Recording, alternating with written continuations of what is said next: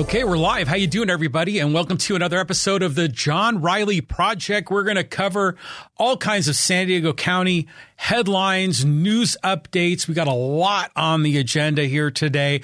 Welcome. Thanks for joining us. You know, we try to do this podcast every Wednesday, live streaming at around 12 noon. I got off to a bit of a late start today, but you know, we want to do this live stream around 12 noon on Wednesday and then get a lot of feedback, a lot of thoughts and comments. And I kind of cut this up into pieces, spread it around throughout the whole week on YouTube and give everyone a chance to enjoy and to comment. So we've got a ton to go over today. We're going to be talking about San Diego Gas and Electric and their new rate structure they're talking about putting in that's going to be based on your income level. Holy moly. We're going to talk about mass transit and all the financial challenges they're having there. And is this really a viable technology for transportation? We're going to talk about the water cuts that are coming from the Colorado River. And this is currently being debated. And this, because we've talked a lot about water on some of our previous episodes. I'm going to give an update on one of the local politicians, Colin Parent. He's running for a new office. This is all kind of part of the Nathan Fletcher fallout. There's going to be updates on housing, on homelessness, on UC San Diego, on healthcare in San Diego, on lowriders in National City. And we've got updates on some other stories we've been covering over the past few weeks, including the Poway Unified School Bond, the Rancho Bernardo cannabis outlet, Urbn Leaf, and potholes in San Diego. And we're going to be able to take your thoughts and comments in the San Diego Community Forum. So, wow, got a lot here going on. So if you'd like to get involved, if you'd like to participate in our community forum, you can type in your questions, your comments, your hot takes on what you want to express. Type that into the live chat on either Facebook or on YouTube. I'll see it up here on my screen. We'll get you involved in the podcast. All right. So how y'all doing? It's springtime. It's San Diego. It's a great time of year. And God, we've got so much going on here. Let's start first with San Diego Gas and Electric. Now, this is an interesting topic that has just come up. San Diego Gas and Electric now is considering revising their rate structure so that they can make it more affordable for low income people. And what this is leading to is essentially a rate structure depending on how much money you make. So, the article here in the San Diego Union Tribune said a fixed monthly charge is coming to your electric bill. Will it make California rates more affordable? So this is interesting. They're going to look at your income level and then they're going to base this fixed rate, because you have a fixed rate and a variable rate. The fixed rate is like a flat number, no matter how much energy you use. And the variable rate is based on kilowatt hours you consume.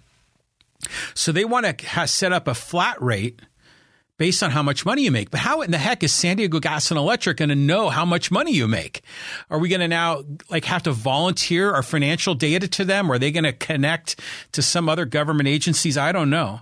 So this is interesting because this is just, in my opinion, sort of one step further down the road where energy is almost becoming less and less of a private commodity and more of a government utility. But at any rate, what's happening here is they're going to break this in, at least the proposal, is they're going to break this into 4 income groups. So if your income is $28,000 a year or less, you'll have a fixed fee of $24 a month.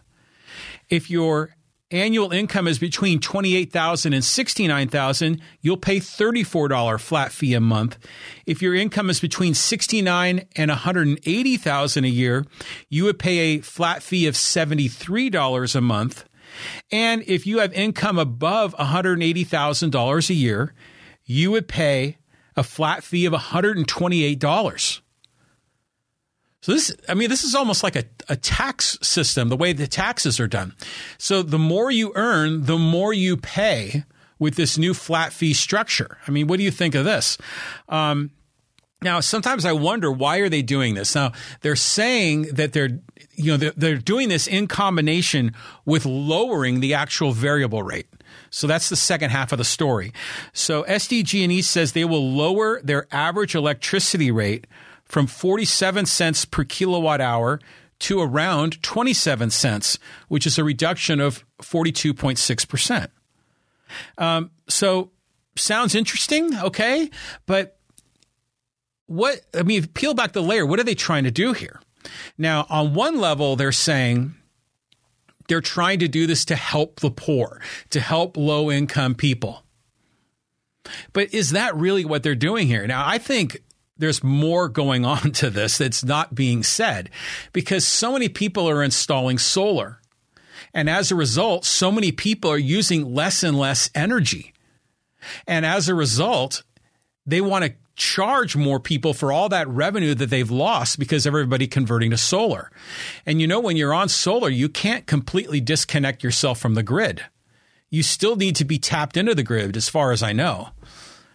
And so, like in our house, we have solar. We don't have batteries though, but we have solar.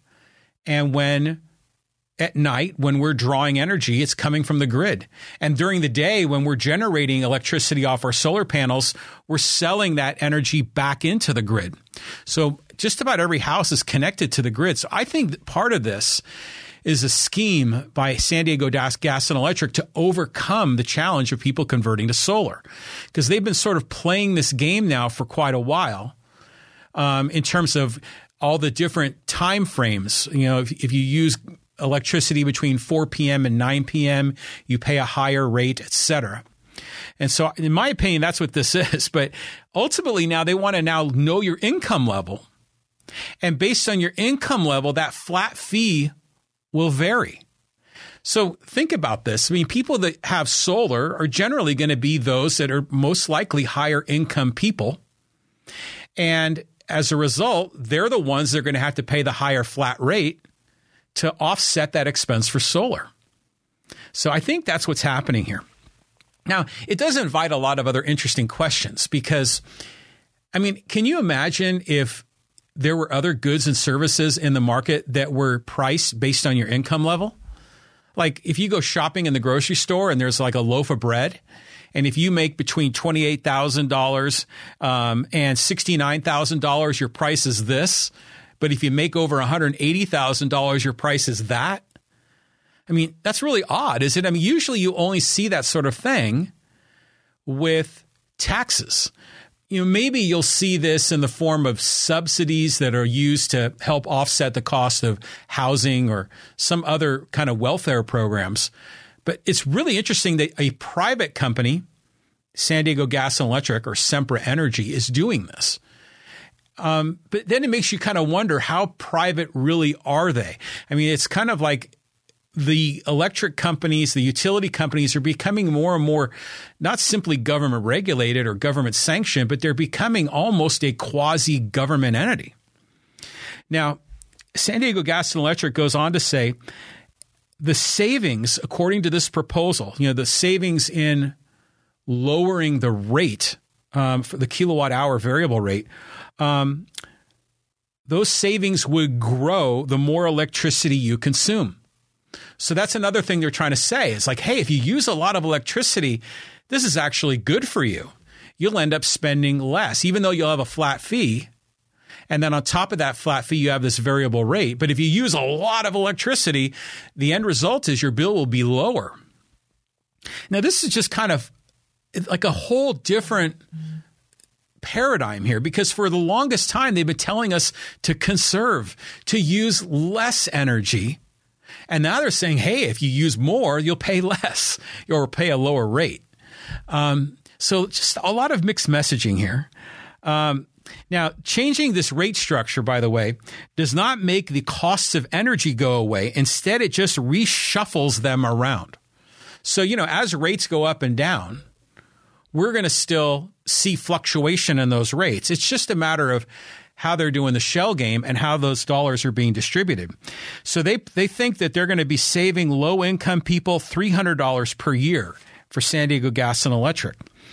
And the spokesman for SDG&E says, this is not a rate increase.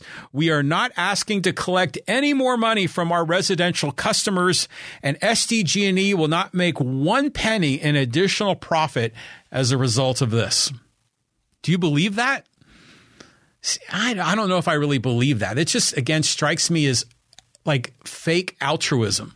They're trying to say that they're not self-interested, but the whole reason they want to put in this flat rate structure is so that they can recapture the revenue that has been lost when people have migrated to solar.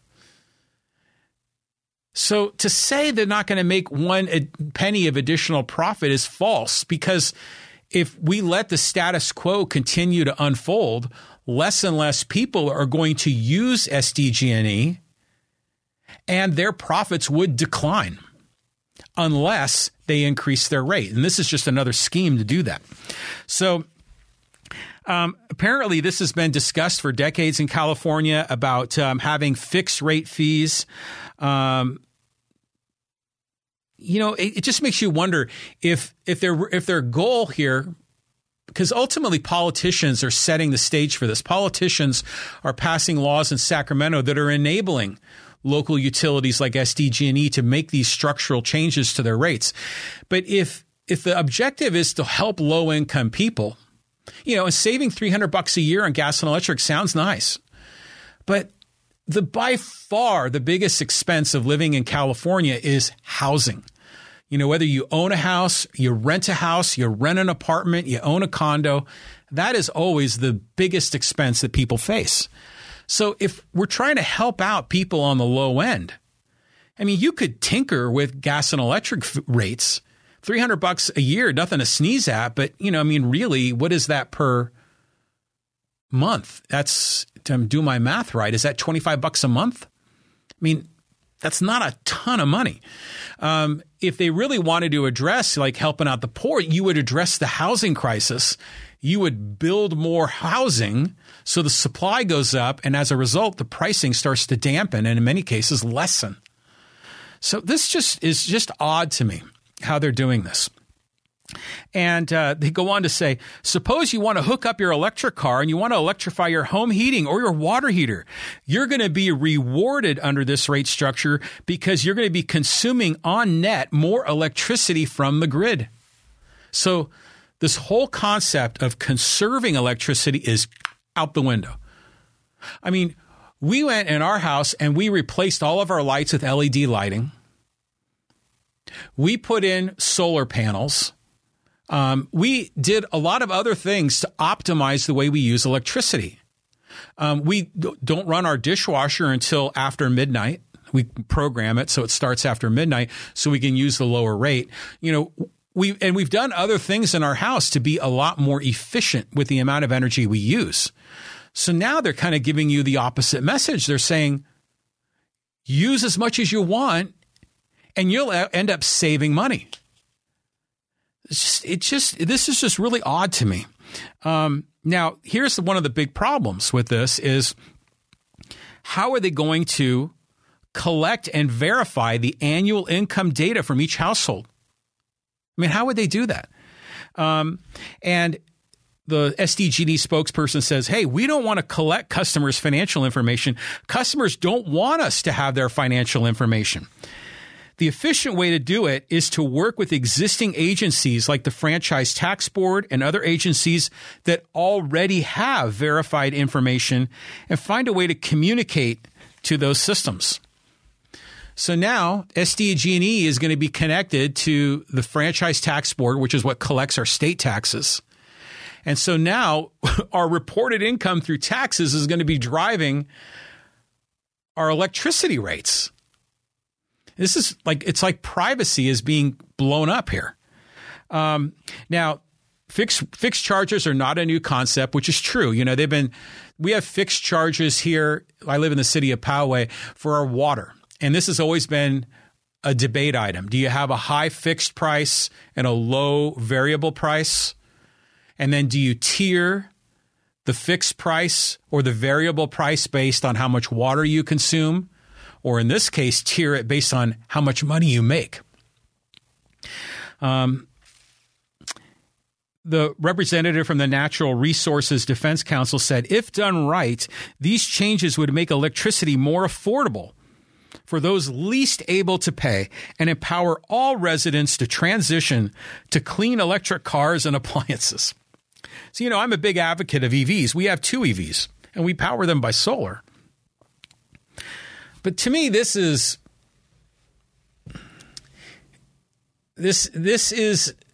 a feel-good initiative that is really a cloak to protect the revenue stream and profitability of San Diego Gas and Electric.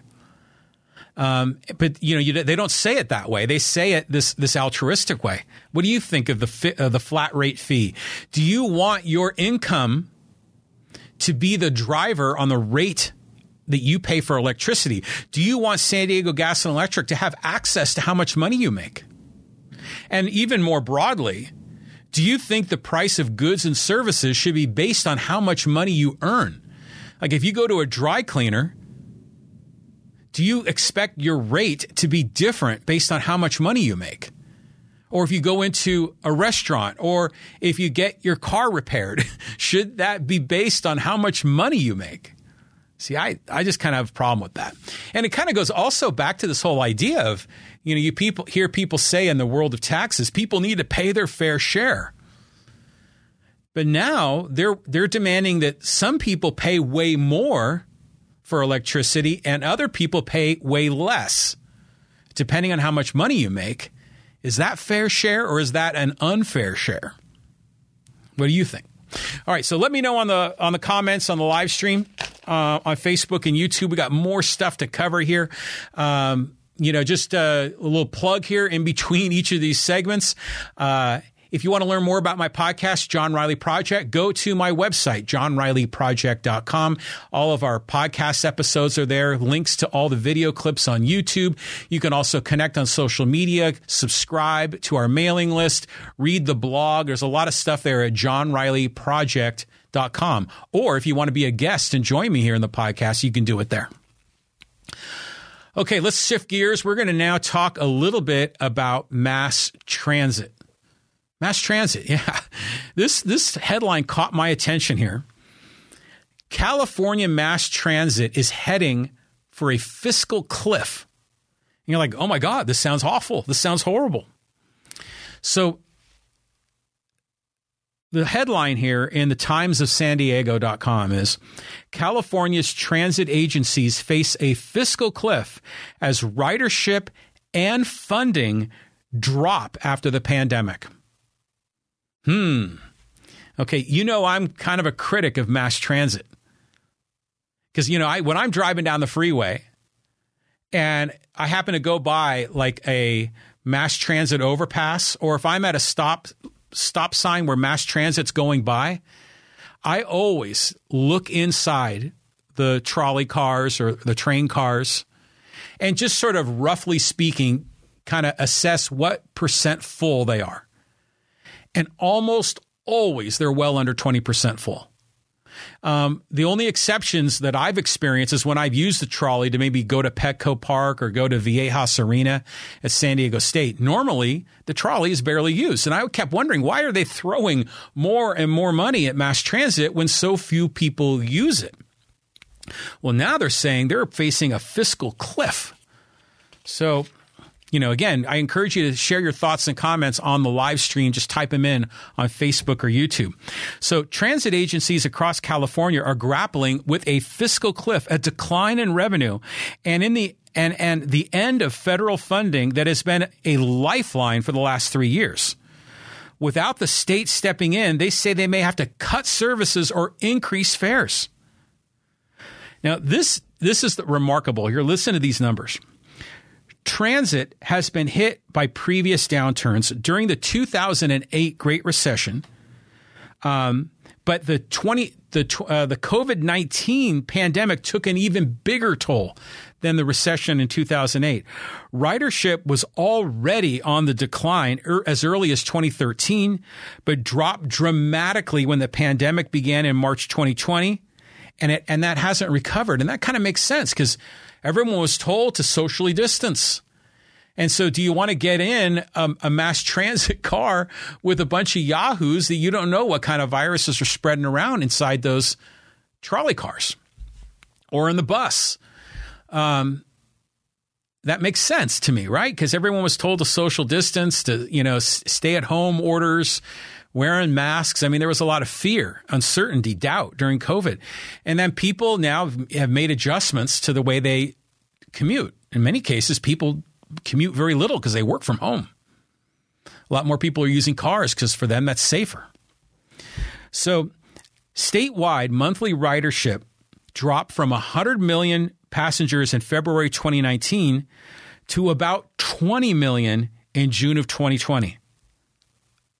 That's like an 80% decrease from February 2019 to June of 2020. And as of June 2022, the numbers have come back up to 60 million. And it varies by region and by transportation type. But there used to be 100 million. It dropped to 20, and now it's back up to 60. So this is what they call their monthly ridership number. So this is the number of trips, the number of trips a person would do. So if a person's taking mass transit and they do 20 commutes a month, so that's 40 trips, that one person would account for 40. And that's how they come up to this 100 million mark. So the numbers are way down. Looking ahead, state regulations that phase out vehicles that use gasoline and diesel fuel will also reduce tax revenue paid to transit agencies, putting even more stress on their financial outlook. That's true too, because for those of us that drive cars, whether you're driving a gas car or an electric vehicle, we're paying registration fees. If you drive a gas car, you're paying a gas tax. If you're driving an EV, you're paying an extra higher registration fee because you have an EV to pay for not just the roads, but these gas taxes and registration fees are used to not only just pay for the roads, but also to fund mass transit. To essentially, people driving cars are subsidizing the cost of mass transit for other people. And now they're saying they want to reduce people's use of gas-powered cars, and they certainly want those gas-powered cars to be more efficient, and they want to transition people to EVs. Oh my God, this is going to reduce the tax revenue and make it even harder to subsidize all those other people that use mass transit. So you can see how this is all going. Ridership is down. Funding is going down. I mean, these guys are in real trouble. The California transportation sector accounts for 40% of the state's carbon emissions. So here comes the carbon angle. Because they're trying to make it to get people on mass transit, so we can save the planet. And according to these numbers, getting more people out of their own gas-powered cars is essential to meeting the state air resources goal to reduce greenhouse gas emissions 48% below 1990 levels by 2030. So they say that compared to a car with only a single driver, subways produce 76% less greenhouse gas per passenger mile. Light rail is 62% less. Buses are 33% less. That sounds right, but I think a lot of that depends on how many people you have in those trolley cars, those train cars, those buses. If they are really underutilized with like 10 to 20%, usage, then the savings can't be anywhere near that level. So I think this is all really interesting. And it seems like all of these optimal ideas to transition people to mass transit sound so, utopian, so feel good, but they just don't pencil out financially. Got a couple of comments here on the live stream from Mike Devine. Let's get him involved. Mike says, mass transit is not driven by the market. It's driven by a religion, a belief I do not share. Oh, I concur 100%. There is a romantic love affair with the train. Going back to the 19th century, And a lot of people, have been to Europe and have been on a lot of those high-speed trains, and you've been on them in Tokyo and a lot of other cities around the nation, around the world. But, that was great technology in the 19th century, even in the 20th century. The world's changing. Is this what the future is going to be, for mass transit?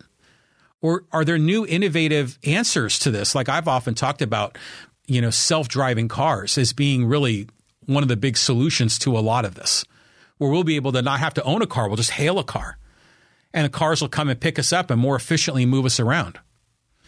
Mike Devine goes on to say, a reduction in the use of cars is not driven by the market. Okay, so I think it's the same.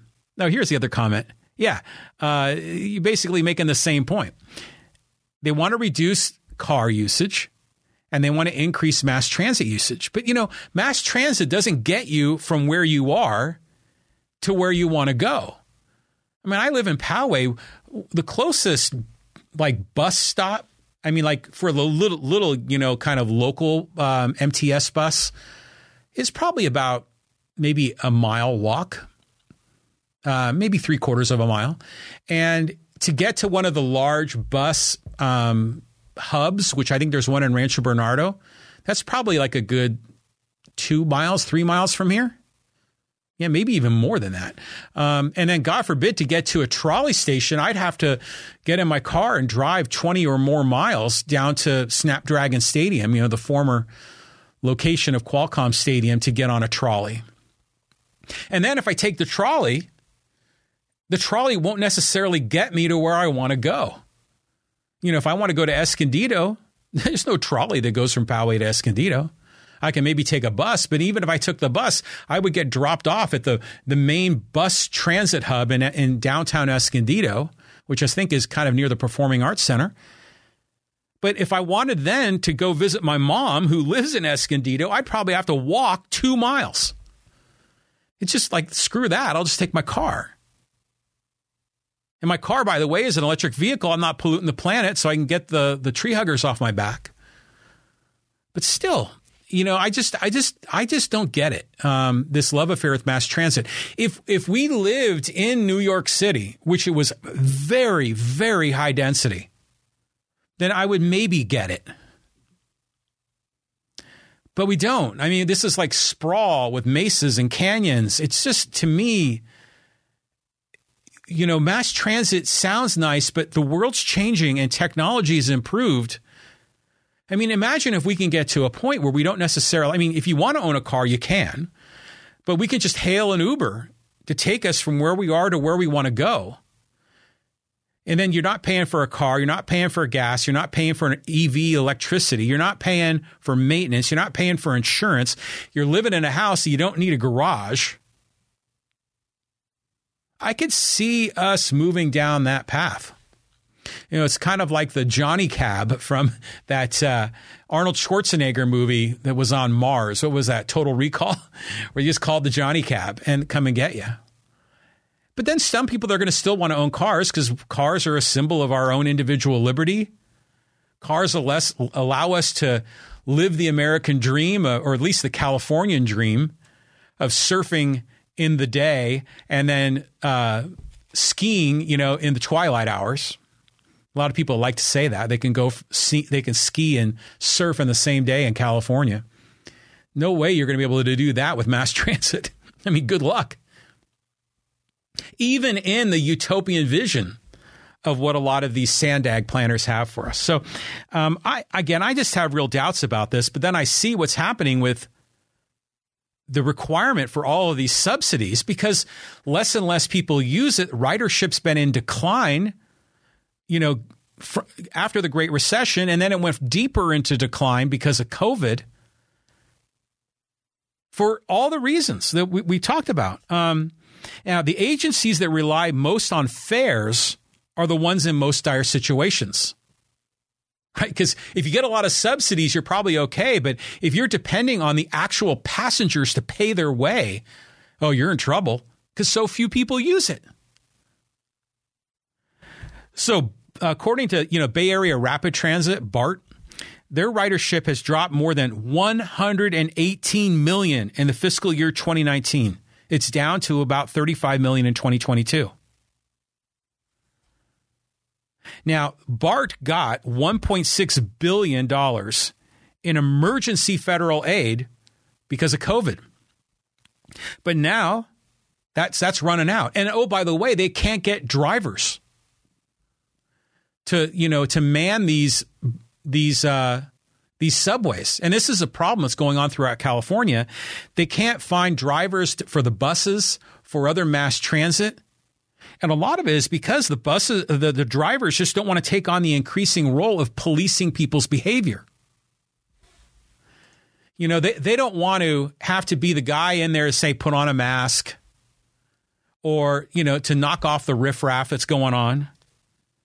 I mean, this is interesting to me. And since January 1st, 26 people have died on metro buses and trains from suspected drug overdoses, already 4 more than the total deaths of any cause in all of 2022.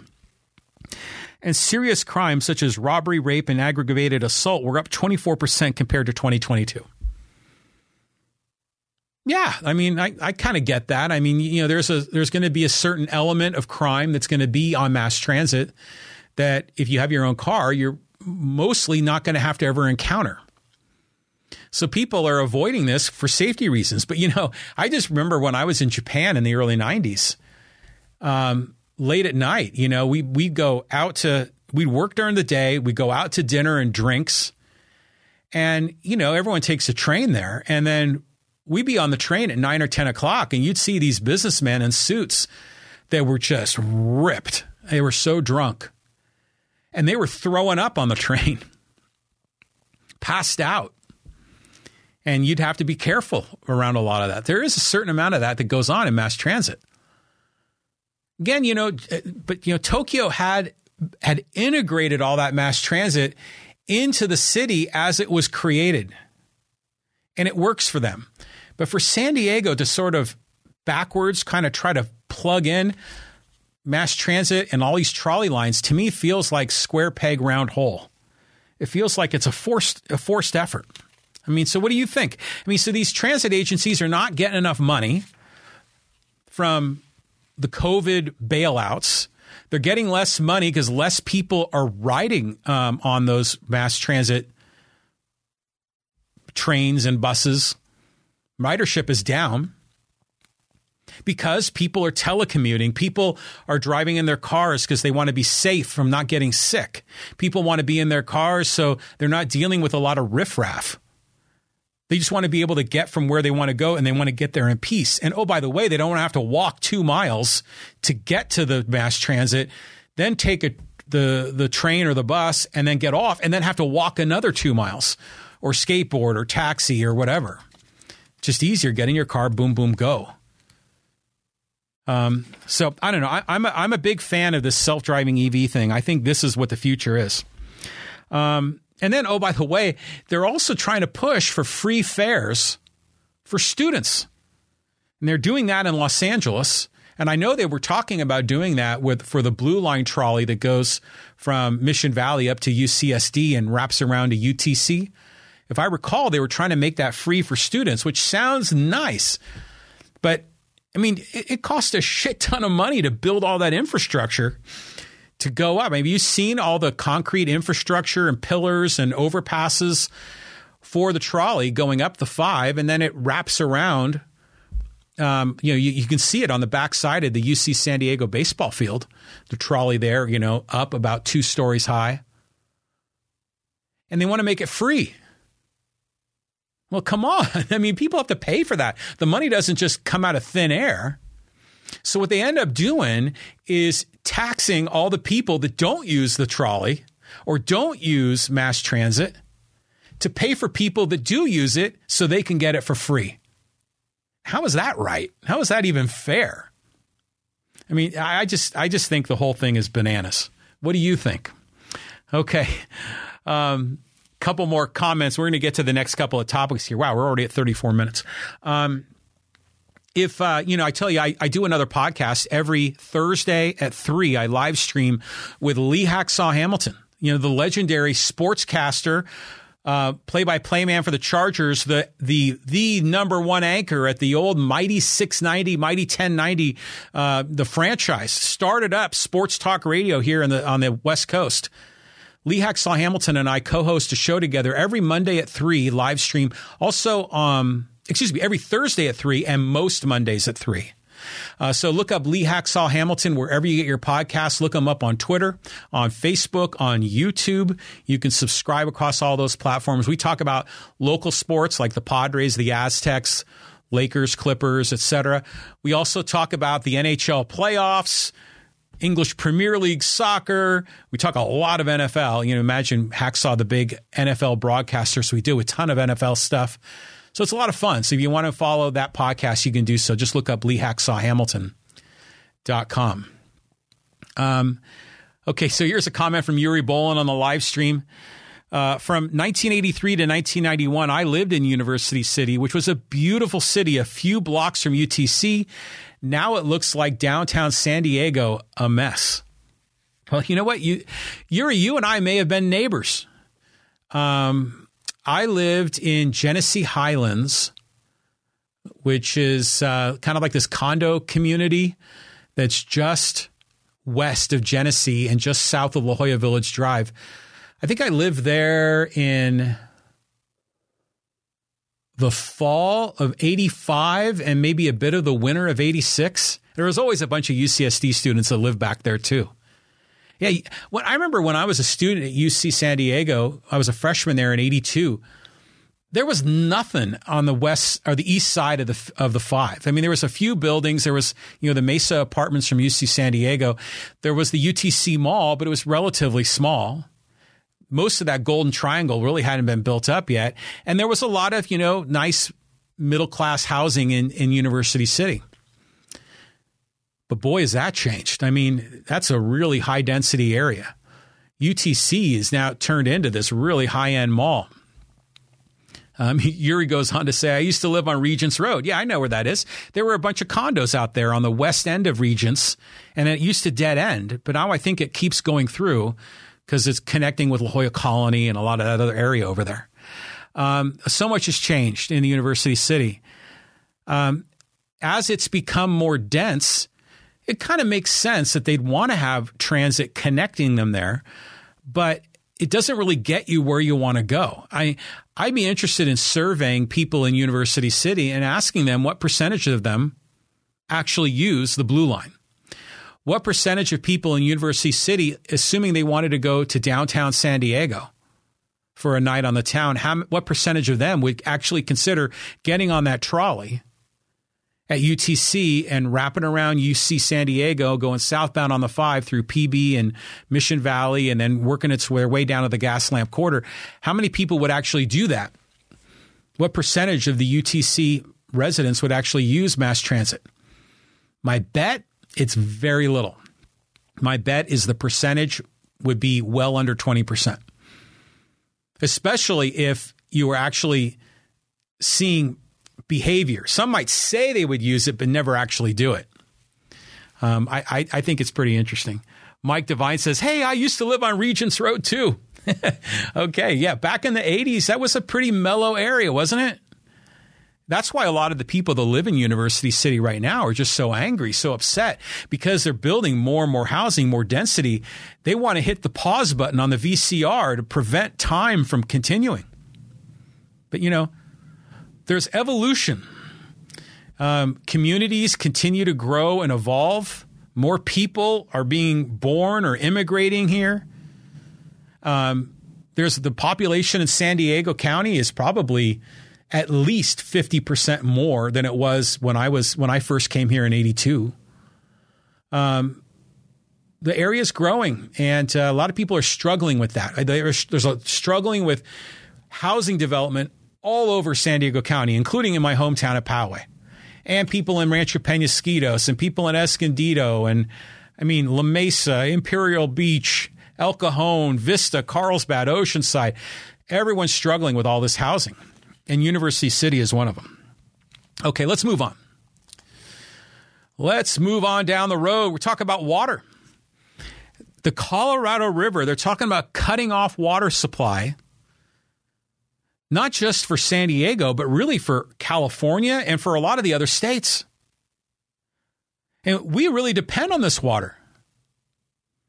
This to me is an interesting thing because we've been dealing with all this drought and now suddenly we got a ton of rain. And so we're feeling a little better about it. But, it's always cyclical. We'll get just a deluge of rain one year and then we'll go like 7 years of very little rain. And we just fluctuate between just barely getting our reservoirs up near the top to going all the way down to the bottom. And it's a yo-yo. Well, Southern California and the state as a whole could see dramatic reductions in allocations from the Colorado River water. They're talking about finding alternatives for people to access water. Alternative places to get water because there's not enough in the Colorado River, like Lake Powell, Lake Mead. Those water levels were so far down. I mean, they were discovering abandoned boats that had sunk in Lake Mead that were suddenly at ground level. They found abandoned bodies that were probably sunk in the Lake Mead by the mafia in Vegas, and now those are starting to appear. I mean, the water levels have been really way down, and yet there's all these people in Southern California and tons of people moving into Arizona and Nevada and, this whole area. So it does make you wonder, because we live kind of like on a desert up against the ocean. Now, according to one of the representatives from the Metropolitan Water District of Southern California, he says, and again, this is this same sort of utopian feel-good messaging that you get from these sort of government officials. There is a better way to manage the river. Working together, we must develop equitable, that's a key word, equitable, realistic solutions that reduce reliance on the river by increasing water efficiency across agriculture and urban communities, developing new alternative supplies, and reframing the way we manage water as a basin. Fortunately, this wet winter has provided some space to develop those solutions. Okay, so let's break that down. Well, first of all, he's right on some of this. I mean, we do need to develop alternative supplies of water. Now, we already got the desalination plant that's in Carlsbad, which is doing great as far as I know, but I know it takes a tremendous amount of energy to convert that into pure water. And it has a lot of bile, kind of like a lot of salt, what would you call it, waste that's generated from that process. So that gets a little difficult to manage. But they're generating at, like last I checked, it was 10 to 12% of the water supply in San Diego County comes from the desal plant. Good on them. Meanwhile, the city of San Diego has the Pure Water Initiative where they're converting wastewater. I mean, this is the toilet to tap initiative that freaked people out, but this is science that's wonderful. I mean, they're converting wastewater into pure water that's fresher and cleaner and purer than what we get from the Colorado River, which, by the way, probably isn't saying much because the water from the river is really mineral laden, and God knows what's floating around in that water, including, water that's been circulating with dead bodies from the mafia that were sunk in Lake Mead. But the Pure Water Initiative, I think, is fantastic. I mean, to me, this is a huge win. So imagine if instead of depending on the river, we were able to manufacture our own water by either converting seawater to drinking water or to recycle the water that we're already using.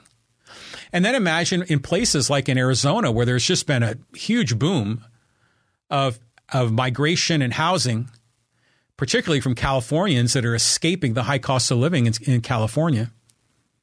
Imagine then that Arizona could generate more of their own water through recycling, or in other cases, desal plants pumping the water eastbound. Rather than pumping water from the river westbound to San Diego, why not use desal plants to pump the water eastbound towards Arizona? See, in the end, I think a lot of these climate-related issues, like water, are going to be overcome by technology. they're going to be overcome by people just using their mind and coming up with new innovative solutions, as opposed to conserving. A lot of times they'll tell you to conserve, but that's just not realistic, particularly as the population keeps growing. That's why I thought it was odd that San Diego Gas and Electric was changing their tune, because they have been preaching conservation forever. A lot of environmentalists have been doing that too. So this goes on to say, there's a couple other comments here. Oh, yeah, they highlight the need to come up with short and long-term solutions for the river. So what do you think of this?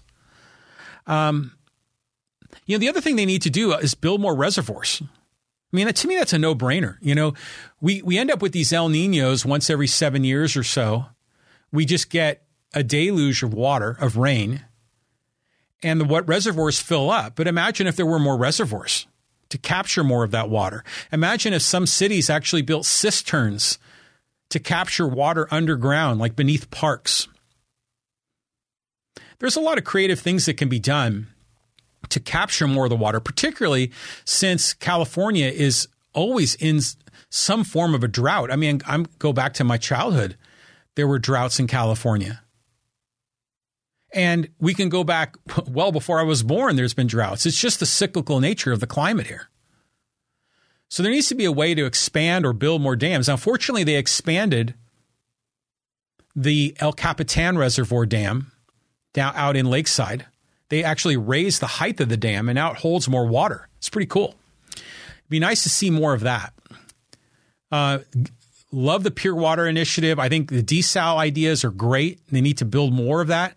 And they may need to have better energy sources to power the desal plants.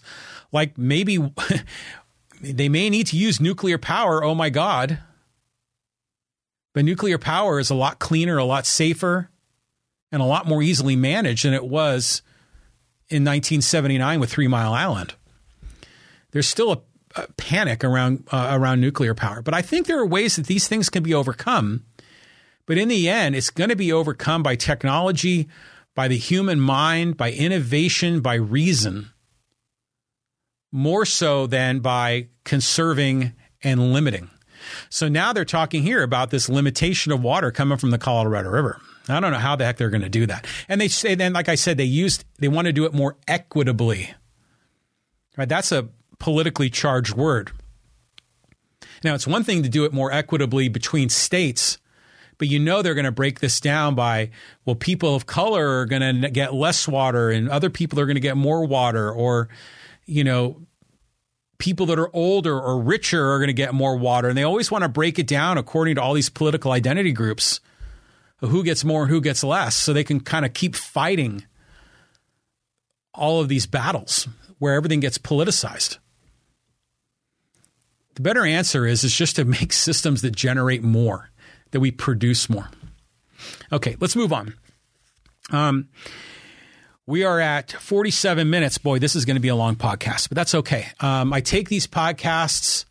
If you listen to the live stream or you listen to the full audio only podcast, it'll be like over an hour. This will probably be a 2-hour podcast. But when I split these up into little 10 or 15 minute chunks on YouTube, those typically do pretty well. I'm starting to do these YouTube shorts, which are videos of less than 60 seconds. And I usually record those after I'm done with the podcast on 3 or 4 topics. I share those. And those, by the way, do really well on YouTube. Gosh, I've done some of those that have gotten thousands of views, like within a few hours. It's unbelievable how good some of those do. So I'll be spreading a lot of this content out in a lot of other ways. I encourage you, if you're watching, if you're listening, please like what we're doing. Click on the thumbs up button. What that does is that it helps us in the algorithm. So when Facebook or YouTube are seeing people that like the content, then they will push you up to the top of the list to recommend our content to others. So like, follow, subscribe, and share. All of those things do great. By the way, Elon Musk came out with a new message a few weeks ago talking about what drives the Twitter algorithm. And really, the main thing you can do there is to share. If you share someone's post, that makes that post ultra valuable. And that's what boosts people in their algorithm. So if you want to support the podcast, you can do so by liking, by following, by subscribing, and by sharing. And I can see we already got some likes coming on board now. Okay, let's move on down the list. I want to talk about a local politician, and his name's Colin Parent. And I've talked about this guy before, and he has just announced he's running for state assembly. And I found this to be very interesting because this is all kind of connected with the Nathan Fletcher mess that's going on with the San Diego County Board of Supervisors. So Colin Parent is running to represent the 79th Assembly District into the 2024 election. You might be thinking, well, who's Colin Parent? Well, he's the vice mayor of the city of La Mesa. And he's a very outspoken guy when it comes to housing. He's one of the, I guess I would call them YIMBYs, not in my backyard. He's a yes in my backyard. He's a guy that promotes a lot of higher density housing, which I'm a supporter of that as well. And so I generally like hearing from him. Now, by the way, though, he's also a big supporter of mass transit, which I'm not a big fan of. But he seems like a good guy. His heart's in the right place. He's certainly not getting in trouble like Nathan Fletcher. And so what's happening is that he's now going to run for assembly because the current assembly person, Dr. Akilah Weber, has announced that they're going to, I believe Akilah Weber is a woman, she's going to run for state senate in the spot that Nathan Fletcher was originally running in. Remember, Nathan Fletcher was running for state senate. Everyone thought he was a shoo-in to win. Now he's hit the eject button on his campaign. He's trying to, the Board of Supervisors is trying to get him to resign immediately. He's still sticking around till May 15th. I'm not sure why. Maybe to get health care benefits. Maybe. I don't know. Because he's in treatment, for alcoholism and other trauma issues. But the people of his district, District 4 in San Diego County, they deserve representation. And now they're going to be in this no man's land for 45 days until he resigns. And then they've got to find a replacement. Well, he's out in the Senate race. Akilah Weber is moving into that race, a Democrat. And now Colin Parent, also a Democrat, has seen this as an opportunity to step up from the city of La Mesa and then run for assembly. So, good on him. And he made his announcement. It's kind of feel good. I believe public policy has the power to improve people's lives. But he does say, and I'll vouch for this. He says, I've never been afraid to speak truth to power and to call for change where it's needed. And that's true. He's very outspoken. He's a true believer in his cause. Like I said, I support half of him, and I do not support the other half. Currently, he works as the CEO and general counsel of Circulate San Diego, a nonprofit that advocates for public transit, safe, walkable neighborhoods, and affordable homes. So an interesting character. He's a guy that, whether you agree or disagree with his solution, he's a guy that is serious about trying to solve the housing crisis in San Diego and in California, for that matter. And he actually comes forward with legitimate solutions. Now, again, we can debate them, but he's not just blowing hot air. I mean, he actually has policies. He's got ideas. He's got proposals. And you like to see that from politicians that are really driving for solutions rather than just being some guy that just complains all the time on a podcast like me. So I think that's interesting to hear from Colin Parent. And, we've talked a little bit about La Mesa stuff in our last episode. There's a lot of things going on La Mesa with their permitting process. It's just been awful lately. They can't get out of their own way, and it's slowing down the approval for granny flats in the people's backyards, which is causing more of a crisis with housing. They're having trouble getting businesses approved with their permits. And now businesses are saying, screw it, I'm not going to set up business in La Mesa. And they're going elsewhere because their permitting process in La Mesa is so old fashioned, so cumbersome, so bureaucratic, and so largely unnecessary. They're also having big questions in La Mesa around digital signage, changing a lot of those billboards to big flat screen LEDs, where they kind of change the image about every 8 to 9 seconds. That's a big topic there in La Mesa as well. Pretty interesting stuff going on there. I try to cover a lot of this local stuff in each of the little cities around San Diego. So good luck to you, Colin Parent. We'll keep you an eye on your election. And by the way, Colin and any politician, you are welcome to join me here on the John Riley Project for a sit-down interview. We'll do a long-form interview, talk about everything. We'll talk about your background. We'll talk about your policy positions. We'll talk about the problems that you see that need to be solved in your local community. There is an open invitation for any political candidate to join me here on the John Riley Project. Either you can sit down here next to me with the second microphone, or we can do a remote, like a Zoom call. I use a different software platform called StreamYard. I can get you involved with that. We can do it remotely, or you can come and visit here in Poway and we can have you face to face. So we'll probably be doing more of that in 2024 as we get near the next election season. Okay, let's keep going. I need to hopscotch a little faster through some of these next stories. This one here is interesting to me. It's government surplus property for the homeless. This, I read this and I was thinking, hey, this is actually an idea that makes sense. So the San Diego County is going to create affordable housing using surplus property and tapping into its trust fund. So aiming to create much needed affordable housing, San Diego County recently declared 3 properties as surplus and available for development. So these are like abandoned government buildings. And they're now going to start to make these available for homeless people.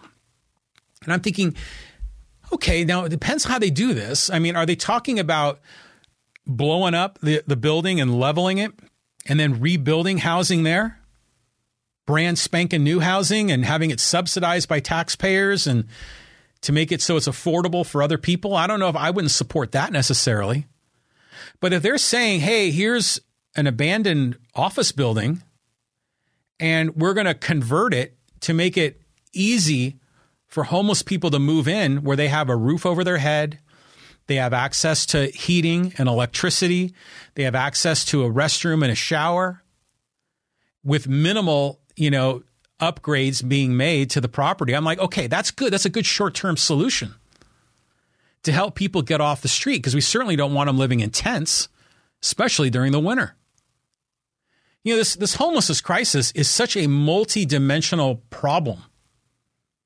There's the cost of housing. There are other economic conditions that drive people into homelessness. There's issues related to job security, to pay levels, to addiction, to PTSD, to other mental health issues. There is no silver bullet solution, and there are long-term ideas to solve the homelessness. And I think one of them, which I'm an advocate of, is just building more housing. But the other solutions are short-term. It's which is where do you move them? Because when you have a homeless encampment along a sidewalk, I mean, that's not really good for anybody. It's not good for the homeless person. It's not good for the residents and businesses in that neighborhood. So is there a better place to humanely move homeless people to a safer place on a temporary basis to kind of reintegrate them into society so they can get on their feet? And using abandoned government buildings, I'm like, okay, this maybe is a good short-term solution. So on April 4th, the Board of Supervisors unanimously agreed to designate 3 former medical clinics as surplus property and transfer the land to the City of San Diego's Housing Commission for development. According to a staff report at the meeting, the region has produced over only 10% of the housing needed to serve very low-income households over the past decade, and about 70,000 units are needed to meet the need. Yeah, there's a huge need for more housing. I mean, they just need to build more. So, and wherever they build more, it will directly or indirectly help low-income people. I mean, obviously, if they build more high-density housing, like condos and apartments, some of those may be affordable. In other cases, there'll be people that are already in older apartments and older condominiums that might want to upgrade and move into the brand spanking new building. which will open up the inventory of more modestly priced condos and apartments that could be made available for homeless people, particularly if they get back on their feet and get a job and start earning an income. And as more and more housing inventory is created and there's more supply, then landlords won't be in such a strong position to keep rents really high. Because if there are very few alternatives, if the vacancy rate is really low, then landlords are going to get top dollar. But if suddenly a renter has 10 to 20 options in a particular neighborhood, then those landlords are going to have to lower their price to compete. So more inventory is going to actually slow down price increases and in many cases decrease it. So that's really one of the long-term angles to this. They need to build more housing, and there's 70,000 units behind the 8 ball for low-income housing just in San Diego County. I mean, that's, again, when people are low income and they're on the edge of a cliff and they can't make their payments and they get evicted, that's when they become homeless. That's when they live out of their car. That's when they live in a homeless encampment that is very visible, or they might be living in a homeless encampment that is not visible, that's kind of tucked away. So apparently the county administrates vouchers to 13 cities in the county, investing about $15 million each month through payments to landlords, and operates 121 public housing units. Of the people housed in county programs, 66% are elderly or disabled, 40% of the households with children, 6% are veterans, 32% are working families, and 12% were previously homeless. So already the county's trying to help by subsidizing the homeless. $15 million each month that's being direct paid to these landlords. So the landlord is still coming out whole. The landlord is still getting that top dollar because they're going to get a certain amount of rent from the person moving in, and they get the subsidy from the county. So the landlord is generally speaking doing all right. The homeless person, they're getting a lower price they have to pay, so maybe for them it's good, but it just creates a greater financial burden on all the rest of us, and it doesn't ultimately solve the problem. This is only a Band-Aid. This just sort of covers up the actual root cause. The root cause being housing's too damn expensive because there's not enough housing. But at least they're talking about converting a county building. There's 3 of them. And I'm like, okay, that's a good news. I mean, because they want to get these people off the street. Imagine if they could say, okay, well, 6 blocks down the road, there's this building with a bunch of empty offices, and we can move you into one of those, closed door with a lock and key, and you can have a place to keep your stuff safe, to have a roof over your head. That could actually work, temporarily. It'd have to be managed. There'd have to be resources there to manage it, but it would be an improvement over having people live on the streets, an improvement for the homeless and an improvement for the people in the community and in the neighborhood, both businesses and residents. Okay, let's keep moving. I got just one other topic here about homelessness. Let's just talk quickly about this. Students at UC San Diego and San Diego State are now protesting this idea of evicting homeless encampments. Because this is what some of these cities are trying to do, is crack down on the homeless. But then these students are saying, oh my God, the homeless, where will they go? They need a place to stay. And, they're showing their love and kind of this altruistic notion of helping out the homeless, but not necessarily offering solutions. So this is a little bit of a spin on the story we did last week about California State Senator Brian Jones, the Republican from Santee.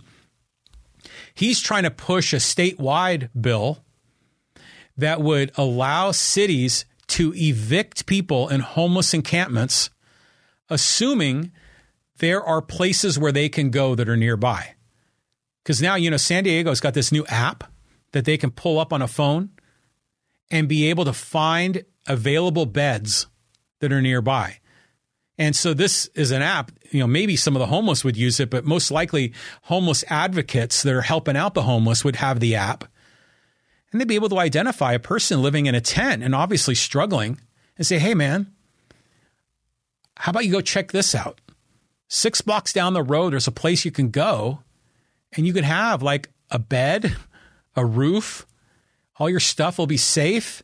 You can actually have a restroom and a shower. What do you think about that?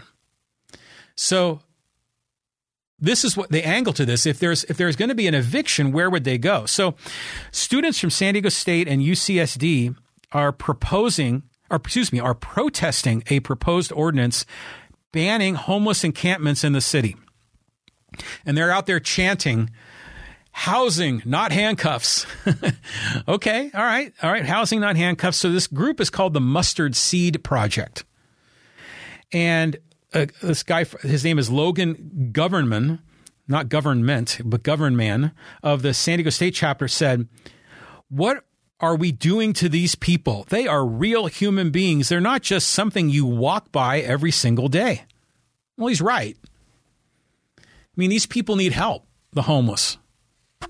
And he doesn't want to see them evicted. Because, I mean, if you just evict them with no place to go, then it's not only...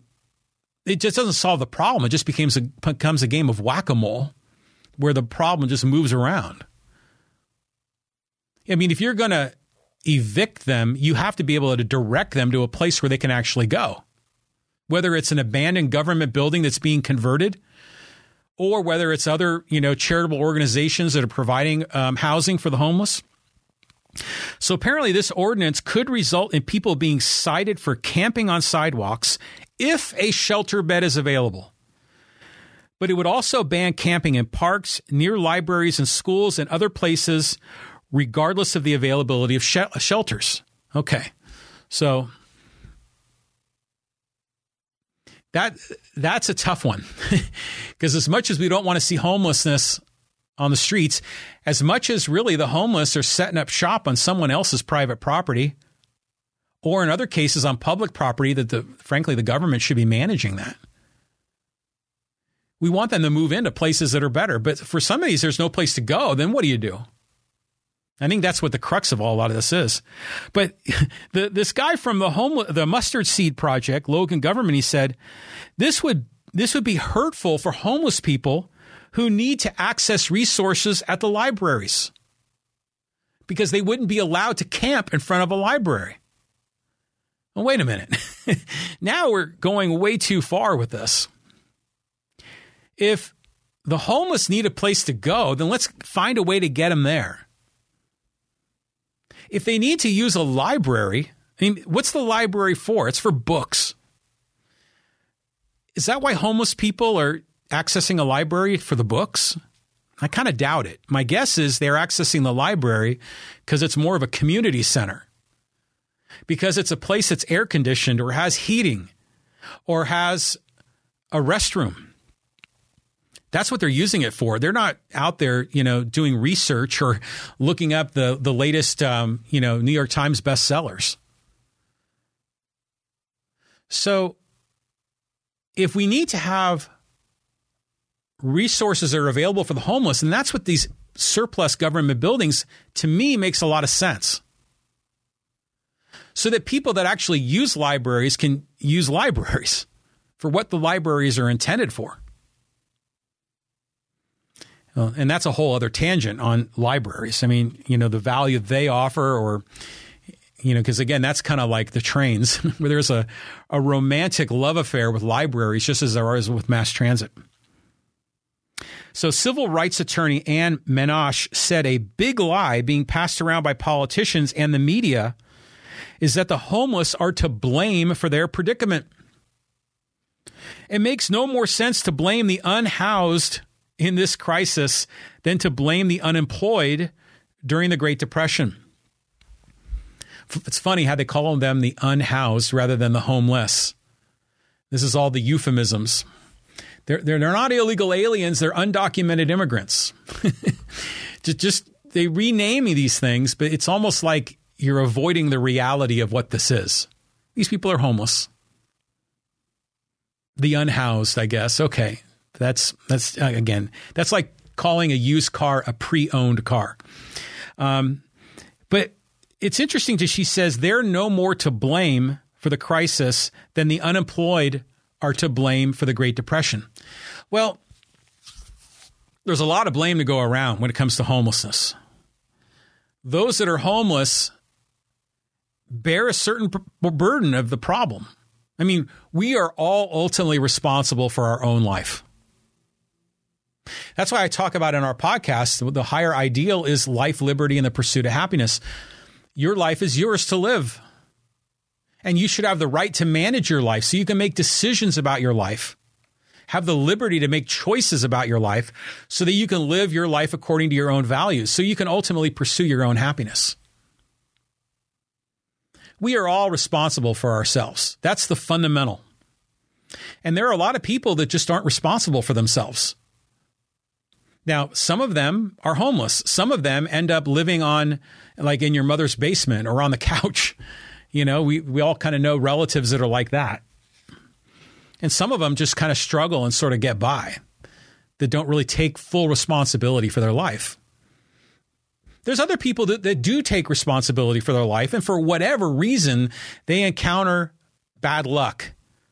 They encounter unusual circumstances. You know, they could be working at a company and all of a sudden there's a mass layoff, or and then their husband loses a job too. And then suddenly, you know, one of their children dies, and it becomes this snowballing effect.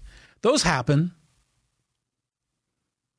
But really, who's to blame for homelessness? Why is homelessness seemingly so much worse now than it was 10 years, 20 years, 30 years ago? I mean, obviously, there's been homelessness forever. But now it's so visible. And now it's a legitimate major issue. It's in the media. It's in the news. Politicians are always yammering about homelessness, with few of them actually having concrete solutions. Like I said, I think the number one reason for homelessness is that housing is too expensive. Because if you go into Mississippi or Alabama or other parts of the United States where housing is relatively inexpensive compared to California, well, there's homeless there, but it's not anywhere near as widespread as it is in California. Because even if you are low income or you have a relatively low paying job, there are still more affordable housing options that are available there. I mean, you might still need to get a roommate or something. You need to be creative depending on what your income is. But it's not like, you know, you've got to come up with $2,500 a month for a one bedroom apartment, which I know is true in lots of San Diego. In many cases, much higher than that. And the reason that housing is so expensive is because of supply and demand. I mean, there's always going to be huge demand to live in America's finest city, and there's very little supply. The supply is not growing. I mean, they even just said there's 70,000 less low-income housing units than our region needs. And why is there not enough housing? It's because there's always been this resistance to development by people that just don't want more people in their community. They don't want more building in their backyard. They don't want more high density living in their residential communities. And so they've been able to pass propositions that restrict the changing of zoning laws in cities like we have here in Poway with Prop FF. They've in other cases have been able to pass other ordinances to make some land development completely off limits and for environmental reasons. Or other areas only for single family homes. We won't allow you to build a 4-unit apartment there.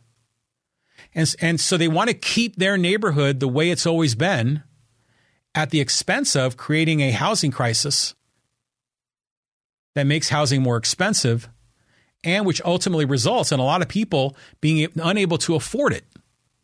And then they become homeless. If housing were more affordable, there would be less homelessness, a lot less. And it wouldn't necessarily have to be more affordable with government subsidies. It could be more affordable if there was just more supply, because then landlords couldn't get top dollar. They would have to compete. They would have to lower their prices. Yuri Bolin on the live stream says, I don't know the percentage, but my guess is 75 to 85% of the homeless population is a direct result of drug abuse and mental health issues. That's a good question. I know that they're doing a lot more of a census of the homeless, just at one level, just counting them. But yeah, I mean, it's a multi-dimensional problem, right? I mean, there are people with drug abuse and with mental illness that live in Mississippi and Alabama where housing is cheap, and they can still kind of get along with a low-paying job and still have a place to live because housing's more affordable there. Even though they've got issues, they can still survive and live without being in a tent on the sidewalk. But here in California, it's really hard for people that are drug addicts or have mental health issues to sustain their life. It also makes you wonder which came first. It's like a chicken or egg problem. Were they drug addicts that became homeless, or were they homeless and then became drug addicts? Same is true with mental health. Did they have mental health issues and then become homeless, or were they homeless and the crisis of homelessness drove them to have mental health issues? Those are fair questions to ask as well. Yuri goes on to say, there needs to be more treatment programs first, more treatment programs first for job placement and housing. I spoke about that last November. Yeah, Yuri Bolin was on our podcast here, a candidate for mayor in Poway. And there do need to be treatment places to help them. The question is who provides that help? Who funds that help? Now, I think the short-term answer has to be to help them get off the street, because that's win-win. If they are no longer living in a tent and they're actually living somewhere where there's a roof over their head with heating and air conditioning, electricity, restrooms, and showers, then they can start to get their life back on track. So they're no longer living not only in a tent, they're not living in our car. A lot of people live out of their car and they go to 24-hour fitness, and that's where they shower. So we need to get people into places to live. And the short-term answer, like using that government surplus property, that's easy. That should be a no-brainer to move people in there. Even if you have to move multiple people into an office space in these abandoned office buildings, that would be a good short-term answer just to get people off the streets. It's a short-term solution. But the long-term solution is to get them on their feet so they can start earning income and be able to be self-sustaining. And part of this is they're going to have to address drug abuse issues and mental health. And that's part of the problem. I mean, there's a lot of guys that are PTSD. They're veterans that were struggling from the Afghan war and the Iraq war. There were countless people that were struggling coming home from Vietnam that just couldn't resettle themselves and get their life back on track. And a lot of them become homeless. So there is no silver bullet. But I agree, Yuri. I think there needs to be some method to help these people get back on their feet. And we can debate who provides it and who funds it. But it's odd to me that the politicians are always trying to solve the problem with a lot of talk, but very little action. But in the end, the politicians were the ones that created the problem. The politicians are the ones that sent people on these wars halfway around the world where they saw their loved ones and best friends get blown up and have come back home with shell shock and other PTSD issues. The politicians are the ones that made construction of housing in many parts of our San Diego region illegal, that have blocked construction because of varying numbers of regulations, permitting, zoning laws. The politicians have been blocking housing development to satisfy the people that vote for them. But they've done so by creating this huge housing crisis with a not enough supply. and it's a serious problem. Okay, let's move on. I see we have live stream viewers kind of coming in and out, and that's okay. We'll have the full audio version. It'll be a downloadable, and then I break this into pieces that I share on YouTube. Each segment, 5 minute, 10 minute, 15 minutes, so you don't have to sit through the whole 2-hour podcast. Okay, couple more comments. These are going to be hopefully quicker hitting topics. Interesting news story coming out of UC San Diego. This one caught my attention because, I'm an alumni. I'm a Triton. I went to UCSD back in the 80s. And their chancellor, Pradeep Khosla, is getting a $500,000 raise. You're like, wow. Because this guy works for a state-run school, UC San Diego. This is a public university. He's getting a $500,000 raise that's going to bring his base salary up to $1.14 million a year. Now, apparently what's part of the story is that he was considering leaving and going to a private school to be their president or chancellor and would have been making a lot more money. But they figured out a way to pay him more to keep him here.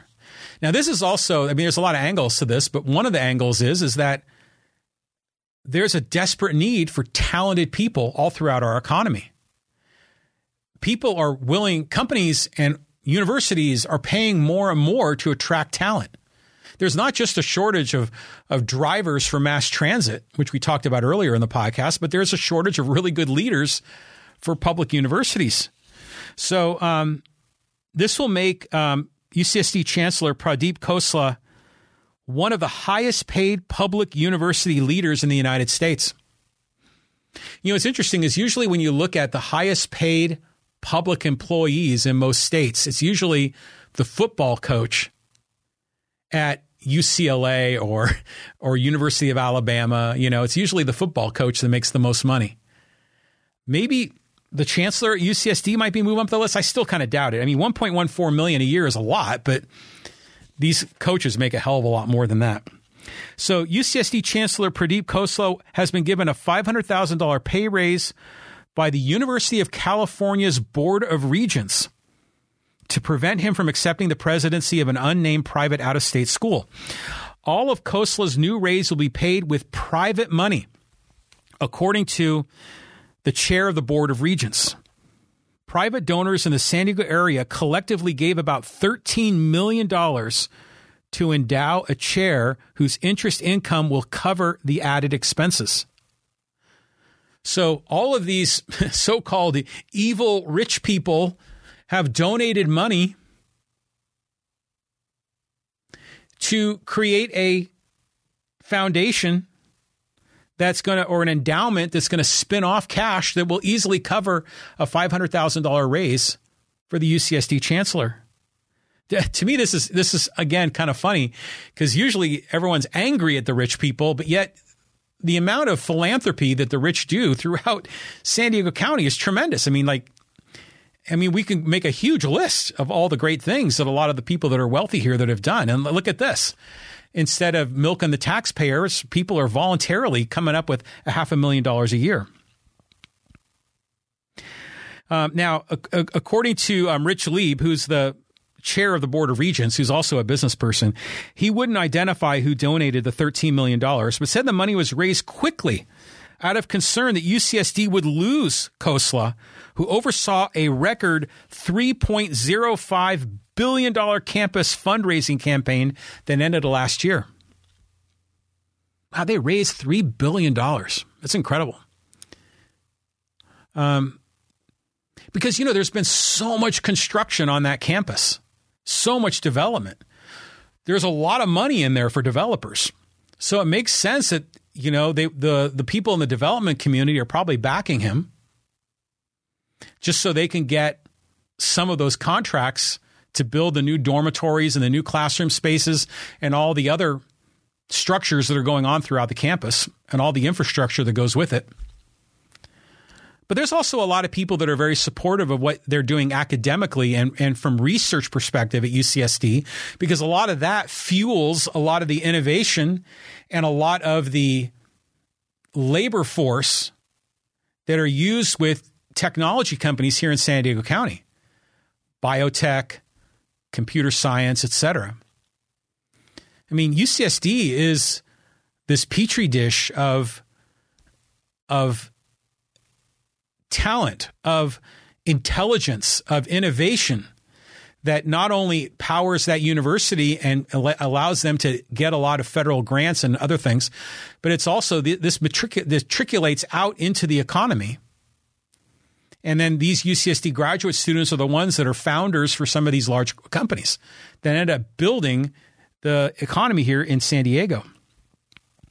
The chair of the Regents went on to say, there was a very, very strong commitment from the community to get this done because of what Pradeep has meant to San Diego, including helping to bring the Blue Line trolley to campus, building lots of housing. See, again, all these topics kind of interweave. Housing, homelessness, mass transit, now UCSD. They're all connected. Erwin Jacobs, the co-founder of the chip maker Qualcomm, told the Union Tribune he was one of the donors, but declined to say how much money he gave. I mean, he's given a ton of money to UCSD, Erwin Jacobs. Incredible. Yeah. So the $13 million was generated quickly to help build this endowment. He goes on to say he's been watching over tremendous growth that's allowed more Californians to be admitted. He's worked with the faculty, staff, and donors on all accounts, and he's dealing well with the housing issue. UCSD has just over 28,000 students when he arrived. Today, it has roughly 43,000. Khosla said the last year enrollment could hit 50,000 in about a decade. That's just mind-boggling. When I was a student there in the 80s, when I graduated, there were 13,500 undergraduates. Now it's 3 times the size, soon to be 4 times the size. I mean, it's incredible. The enrollment boom resulted in a housing shortage that pushed nearly 3,200 students onto waiting lists in 2021. They couldn't get housing on campus, which pushed them into the regular housing market, where people are renting apartments and condos and homes, where there already is a housing crisis, where prices already were expensive, thus adding more and more to the challenge, more and more to the housing problem. But they're addressing it. They're trying to put more housing into UCSD. But get this. The university is drawing up plans for a village that could house 35 to 4,000 students. When it is finished, UCSD would be able to house close to 28,000 people, more than twice the population of Solana Beach. Holy crap. Double the size of Solana Beach. Now, they're doing that by doing high rises. They're putting in some, 10, 15-story buildings in there. When I was a student, I think the tallest building there was Tioga Hall on the John Muir campus, and that had to be about 12 stories, if I remember, maybe 10. They used to have the pumpkin drop off of that. Sadly, some students committed suicide jumping off it. That's a whole other angle. A lot of students used to be the top dog in their high school, and then they came to UCSD and realized they're not the top dog anymore, and they had to compete, and some of them struggled. And sadly, that resulted in suicide. But I digress. They're building high-rise buildings at UCSD to house people, which makes sense because their geographic footprint there at La Jolla Village Drive and Torrey Pines, it's not that big. I mean, they can't expand horizontally. They can only expand vertically. And this is what's happening throughout San Diego County. But in a lot of cases, they're not allowed to expand vertically because there are regulations by the California Coastal Commission that prevent high rises near the beach within a certain number of miles from the beach. In fact, I think it's if you're west of the 5. Now, UCSD is west of the 5, so there must be an exception made for UCSD. But they had to go to a public vote to allow an exception to the California California Coastal Commission's building height requirement or building height maximum to allow for the new developments going down by the sports arena. And again, why is there a regulation that limits the height of buildings near the beach? It's to appease the people that live there, because they say they don't want it to be like Waikiki Beach with giant, condos and high rises all along the coast. And again, that sounds nice if we're, going back into Mr. Peabody's Wayback Machine to 1960s San Diego.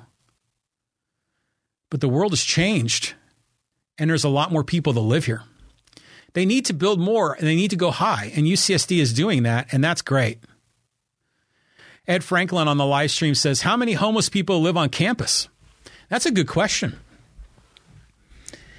That's a really good question, Ed. I don't know. I'm certain it exists. I'm certain that there are homeless people that are students that are couch surfing in the dorms. Because, when you're in the dorms, everyone has a bedroom, but there's usually like a suite that has a couch. I'm certain there's going to be some of that. In fact, I remember there was some of that kind of on the down low when I was a student there in the 80s, that they were couch surfing or kind of moving around on campus. But I bet you there's more of that, depending on how well they police it. There might be students that are, there's places where you can access public restrooms and showers. They might be able to figure out a way. And there are still some nooks and crannies there that are a bit of wilderness on the campus that maybe they would set up a tent. I don't know. Maybe. That's an interesting question, Ed. I don't know the answer to that, but I know it exists. I'm certain it exists. The question is how much. But anyways, the chancellor at UCSD is going to get a big raise. So, good on him. All right, let's move down the line here. Got another topic to talk about. And this is similar about people getting a big raise. And these are nurses. With the Palomar healthcare system, they're going to be making as much as $100,000 incentive if they commit to staying for 3 years. It's a retention bonus. And this, I thought, was a fascinating topic here. So Palomar Health, which runs the hospital in Escondido and the hospital here in Poway. Poway Hospital used to be called Palomar Hospital. Now it's called Palomar Health. There's the old Palomar Health Hospital in Escondido, has been demolished, and they're putting housing there. It's near downtown. But there's the new Palomar Hospital. I don't know how new it is anymore. It's probably at least 10 years old. That's up there on the hill on the southwest corner of the 78 and the 15, kind of near the Stone Brewery. That's a nice hospital, by the way. Have you ever had the, quote, pleasure or displeasure of actually being admitted there? Those rooms are nice. I mean, it's nice. I mean, it's like a Vegas hotel in some of those rooms. That used to be shared by Palomar and Kaiser. But then Kaiser had been talking about building a hospital in North County for the longest time. They instead built the new San Diego Medical Center that's off of Balboa, just west of the 15.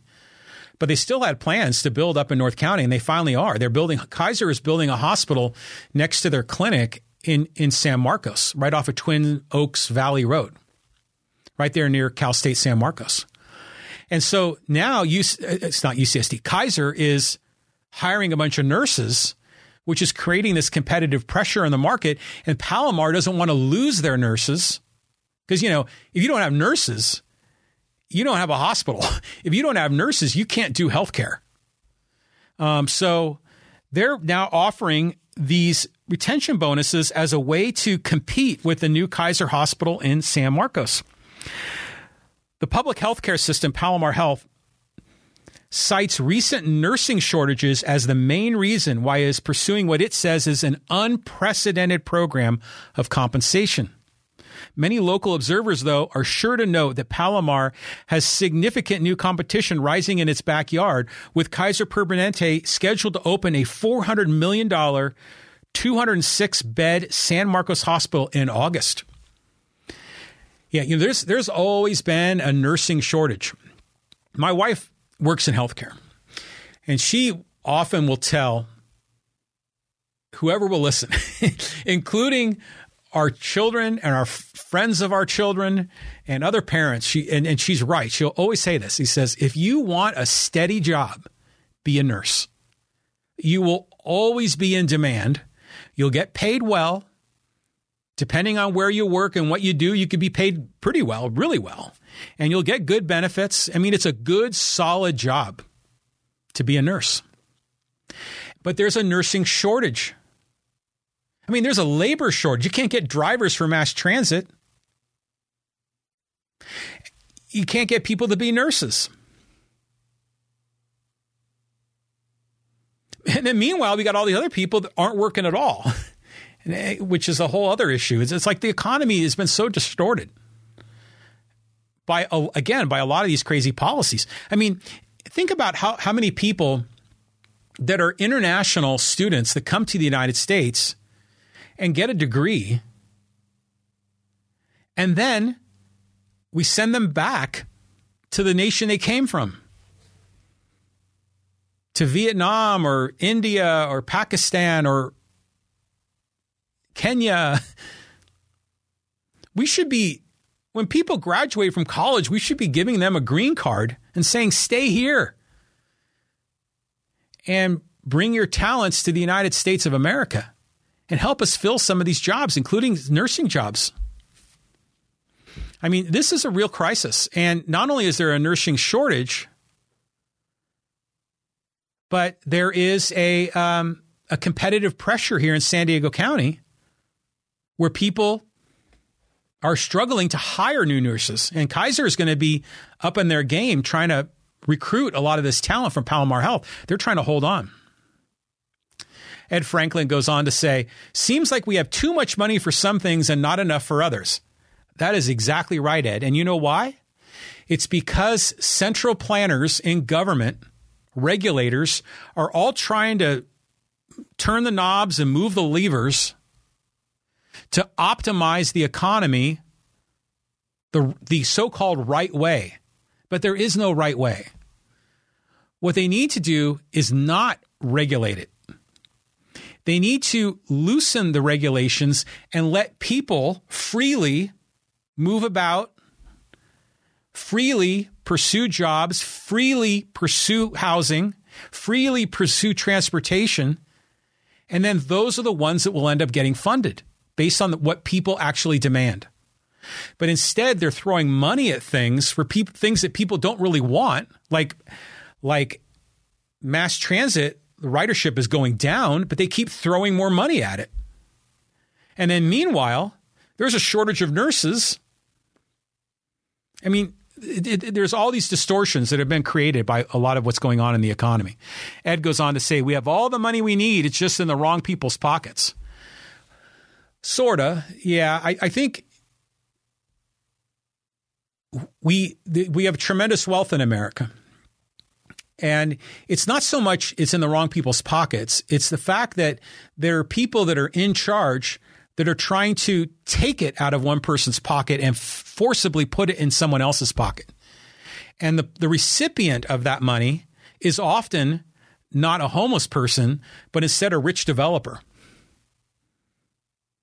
You know, a lot of this, the way they use this system of manipulating the regulations and the subsidies is a ploy to reward donors, to reward the politically well-connected.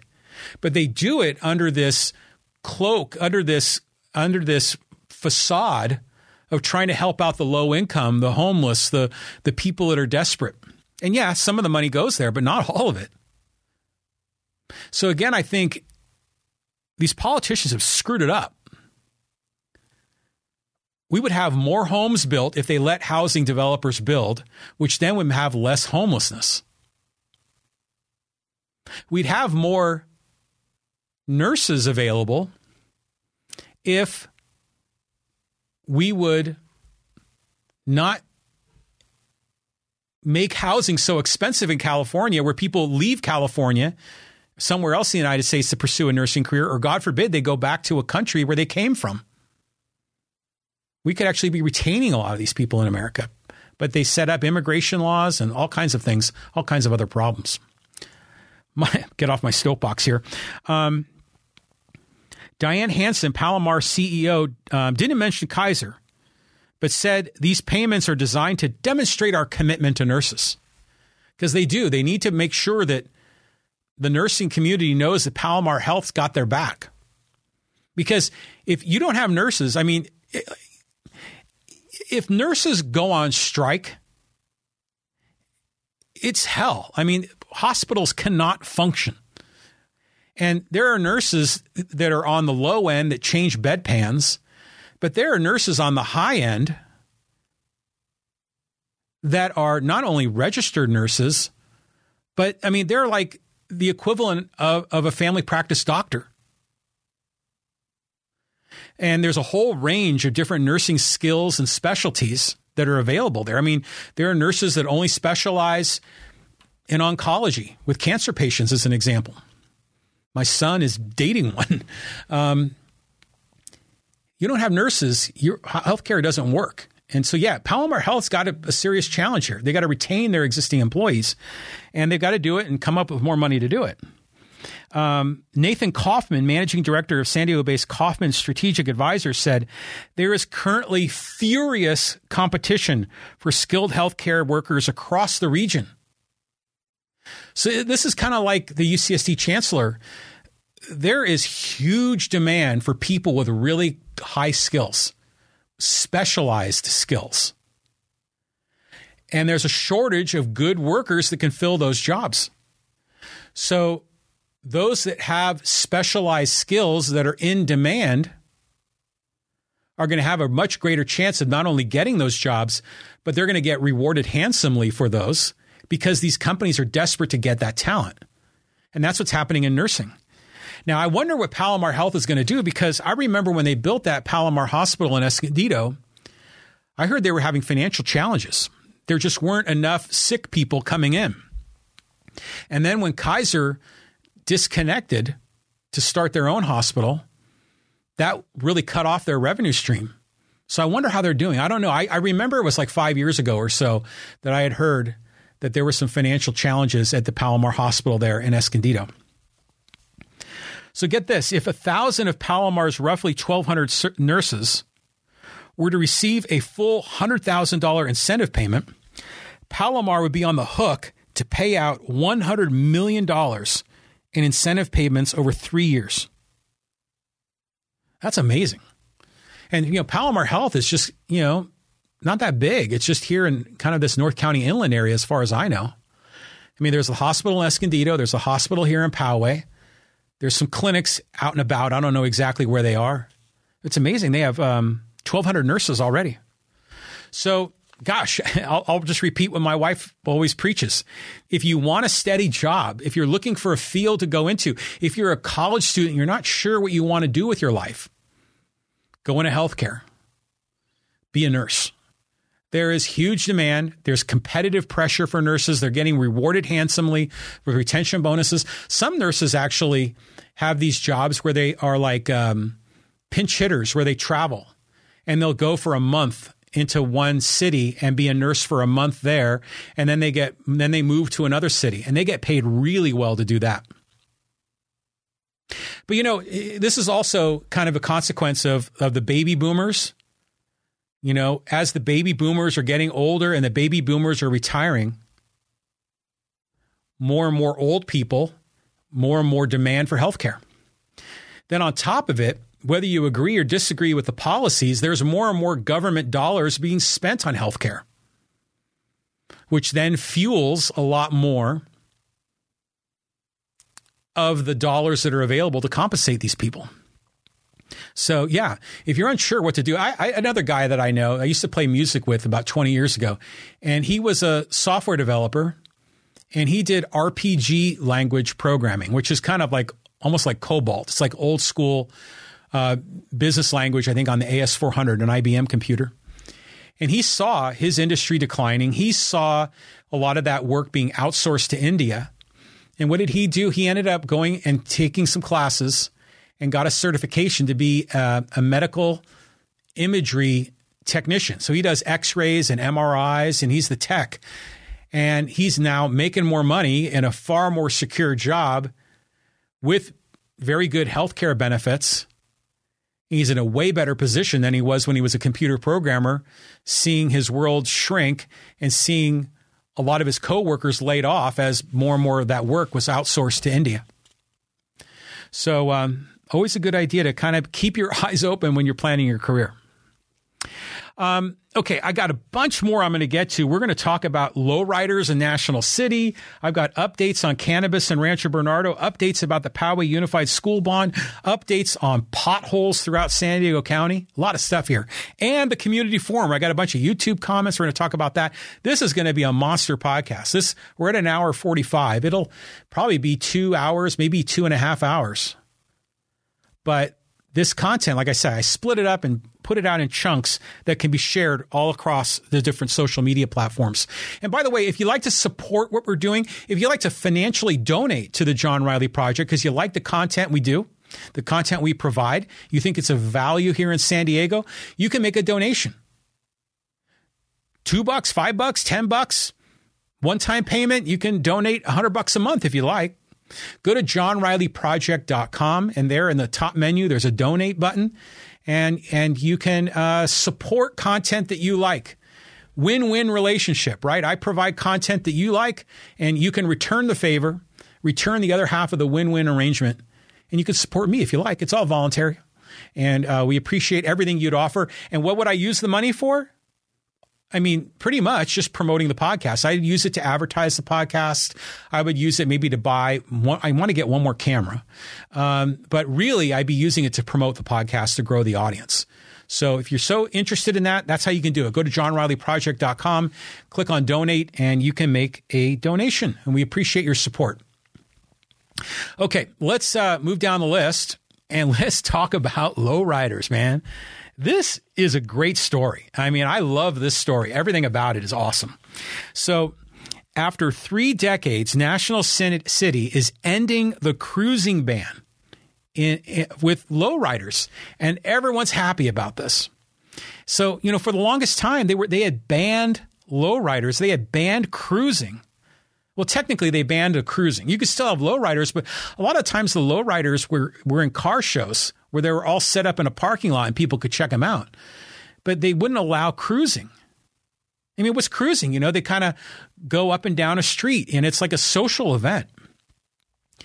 I remember back in the day when I was in high school in the Bay Area, on Friday nights, high school kids would cruise on the El Camino Real in San Mateo and a little bit of Belmont. And that was a thing for a while. But I know amongst the lowrider community, this is a really big thing. And for a lot of people, this has racial and cultural implications. A lot of people didn't really understand it. Like, who in the hell are these people with these goofy cars? And, you know, I don't want this element, I am using air quotes, this element in my community. And if you think about this, I mean, this is just the coolest thing ever, because these are people that love their cars. I mean, they're no different than, you know, some MAGA guy that loves his big ass 4x4 pickup. They're no different than, you know, a guy that loves his Corvette or his Austin Healey. There are car enthusiasts in every category of cars, including lowriders.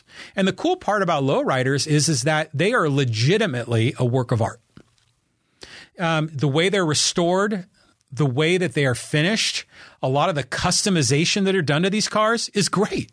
And it's not just the goofy hydraulics and stuff, but it's just the way they're painted, the way they're restored. I mean, it's a love affair with these cars, and it brings people together. Brings people together for all the right reasons. But sometimes people think it's for the wrong reasons because they just don't understand it. And this is part of the challenge where it gets to race and culture and the like. But a couple of comments on this. And again, good on National City for doing this.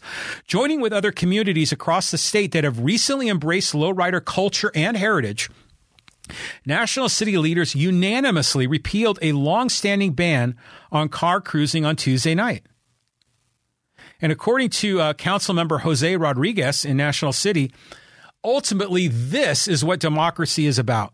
It's about people coming together and saying, this is a law that we like, or is this a law that should be repealed? Well, it is. I mean, sadly, though, democracy is what banned the cruising in the first place. But, this is the United States of America. This is the land of the free and the home of the brave. This is a land where we have inalienable rights of life, liberty, and the pursuit of happiness. So why in the hell are they banning cruising? Now, sure, there's more people on the road. It gets a little congested. And if you want to go through that area, yeah, it's going to suck because there's going to be a lot of traffic. But they only do it on certain nights. Like this is on Tuesday nights. And it's usually only on one street. So knowing that, you can avoid it. You can know how to go around it. I mean, the first time you get stuck in it, you'll probably be upset. But you learn and you'll work your way through it. It's not a big deal. But for those people that come together, they've got something to celebrate. They have experiences to share. And men and women and children, it's not just the car. It's like the whole culture comes together. And it's cool. It really is cool. And especially if you're like a car enthusiast, to see these cars from the 1950s that have been restored. I mean, some of them have been restored to be almost original status. And they're beautiful. You think, God, how much do they spend to restore these vehicles? It's incredible. It's a labor of love. But I just think it's great. Now, to me, this is freedom. This is freedom. Now, now I'm waiting for the other shoe to drop, and those will be the environmentalists. They're going to be upset with all of the CO2 emissions, the carbon that's being emitted, and they're going to be angry at all these inefficient 1950s cars or their gas-powered cars that are creating pollution. So that's coming. So are they going to convert these to EVs? Or we're going to have EV cruising? I don't know. Makes you wonder. Article goes on to say, and these are all articles that are, by the way, I get a lot of this from the San Diego Union Tribune, some of it from Times of San Diego, some of it from Voice of San Diego, some of it from the Times Advocate in Escondido. This article is from the San Diego UT. Many have said that such bans are racially motivated, though others have said they were simply a reaction to crime trends that existed when they were first put in place. They're definitely racially motivated in some cases. Crime? Is there crime when there's cruising? There might be. I mean, any kind of an activity that draws people together, there's going to be a certain element that's going to be there that's going to be, causing some trouble for whatever reason. But this is mostly all love. I mean, it's like 98% love and 2% something else. But breaking the law, I mean, come on. I mean, the laws they were quote unquote breaking were probably mostly traffic related. It was just mostly people just didn't want that in their neighborhood. It's another example of this NIMBYism. God damn it, don't put that cruising shit in my yard. That's what it is. They don't want housing. They don't want cruising. They don't want anything. They just want to hit the pause button on their VCR and freeze time so that their community remains the same with failing to understand that things evolve. So the current reality is that this event is about friends and family members coming together to drive low and slow and admire mobile works of art that their owners have spent decades perfecting. Oh, yeah, exactly. In some ways, it's about the cars, according to another council member. This is Marcus Bush. In some ways, it's about the cars, but it's also a civil rights issue. It's about the movement of people and the restriction of the movement of people. The struggle, right? Is it a civil rights issue? Well, it kind of is. I mean, people should be free to move about. And in this case, yeah, it's either directly or indirectly targeted at Hispanics, at Latino. So there is a civil rights angle to this. But ultimately, if you see these guys on street corners. I go down Palomar Road and Ted Williams Parkway here in Poway on Sundays, and all the Trump guys are out there. They're waving their flags, and they've got their signs say, freedom, honk for freedom. But I'll bet you they'd be the first ones to ban the cruising in their neighborhood. because they don't want that element in their neighborhood. They want freedom for me, but not for thee. That's a big part of it. That's the hypocrisy of it all. Ed Franklin on the live stream. Thanks, Ed, for piping in here. We cruised Valley Parkway in the 1980s, and it was amazing. Yeah. See, cruising's cool, and you're talking about things for young people to do. Now, granted, a lot of these lowriders, man, you got to have some money to restore these things. So a lot of them are, they're guys like me with gray hair that are driving them. But even for youngsters, I used to go cruising, like I said, in San Mateo and Belmont back in the early 80s when I was in high school. And it was a thing to do, and it was fun, I mean, it's a little bit like, God, what was that Steven Spielberg movie that starred Ron Howard? It was like right before Happy Days. American Graffiti. It was kind of like that. It kind of had that vibe. It was fun. Ed goes on to say Valley Parkway in Escondido. Of course, Cruising Grand has replaced that. Yeah, they've done a nice job there on Grand Avenue in Escondido. I mean, that's a really neat community. A lot of great restaurants and bars, some boutique shops there. I told you my mom lives in Escondido, and so a lot of times we'll take her out to lunch there on Grand, and there's a lot of really nice places to eat there. I mean, some that are real casual, some that are a little bit, a little more high-end-ish, but not too foofy. And they do a really good job of like preserving that old sort of Escondido culture, that Main Street USA kind of walking environment. And yeah, they'll have those cruising events. And it brings people together. And it's great. So why in the hell are they banning it? And it's interesting, too, in National City, which I'm certain has a higher Latino community, a higher percentage of Latinos than most other cities in the county. Why would they be the ones that would be banning cruising? You think the ones that would be banning cruising would be like Del Mar, Why is National City doing that? But it's good to see that they've turned the corner. I'm happy to hear that. Yeah, Ed goes on to say, American Graffiti, that's the one. Yeah, that was American Graffiti. Okay, I talked a little bit about Poway when I was mentioning some of this stuff. I got one more thing to tell you about Poway. I have a website. It's called PowayIsAwesome.com. If you go to PowayIsAwesome.com, you can download pictures that can be used as backgrounds for your phone or backgrounds for your tablet or desktop backgrounds for your computer. And these are photos of Iron Mountain in Poway, of Old Poway Park, of Lake Poway, pictures of the railroads, of the lake, of the walking trails, a lot of really neat photos. They've all been scaled and sized to fit mobile phones, tablets, and desktop computers, and they're free. You can download them for free. Just go to PowayIsAwesome.com. You just put in your name and email, and you'll get a link where you can access that for free. Okay, let's move along. I want to talk now about a follow-up on 3 stories that we had covered before, and one of them was on the Poway Unified School Bond measure. Now, I did a whole long thing about this where Superintendent Marian Kim-Phelps is getting all of her ducks in a row to come forward with another school bond to fund infrastructure improvements, and that's likely coming in 2024. And I did a whole thing about ways they could actually fund that from their operating budget and other ways they don't have to tap taxpayers to do this. But I saw a really interesting letter to the editor in PalmaradoNews.com, which is what publishes the Poway Chieftain and the Rancho Bernardo News Journal. And I want to read this guy's letter to the editor because it was right on target. And this is from a guy named Mark Berry from Poway. And it's titled, Another Take on the School Bond Issue.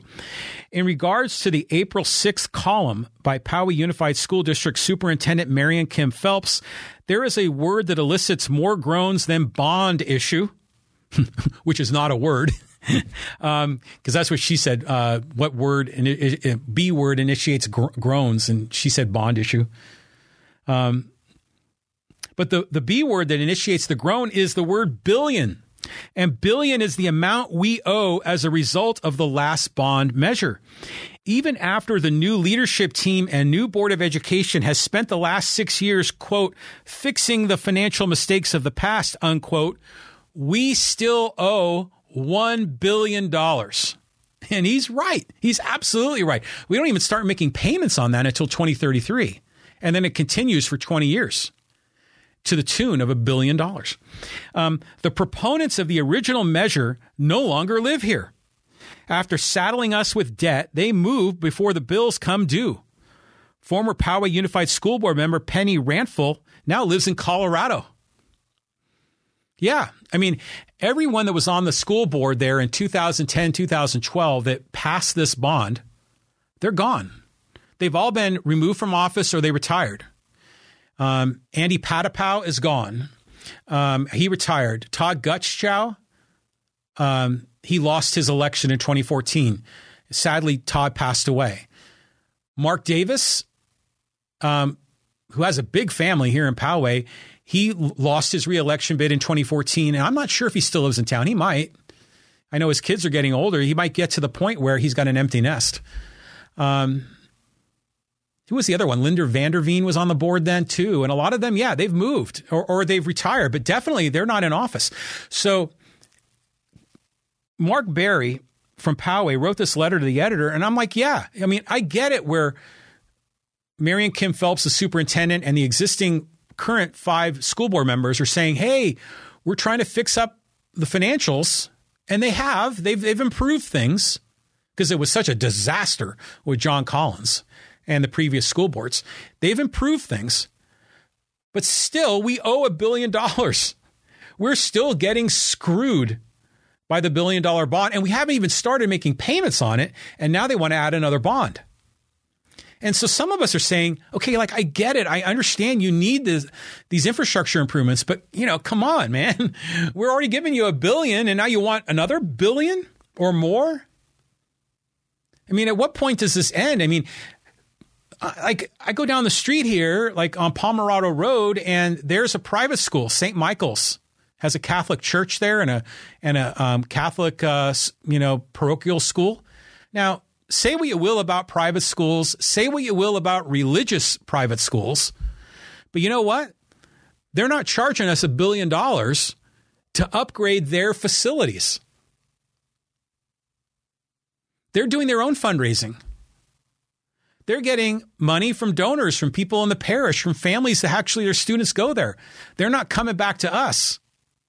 And you know, since they're taking more direct control over their own school, their own infrastructure, their own property, they're going to make better choices than what Poway Unified did 10 years ago when they borrowed roughly $100 million and agreed to pay it back with $1 billion. I mean, we were a national disgrace. We were on the front page of the New York Times. We were the leading news story locally and in many cases nationally about this crazy school bond in this city called Poway near San Diego. What in the hell are these people doing? But yeah, we still have to pay the bill.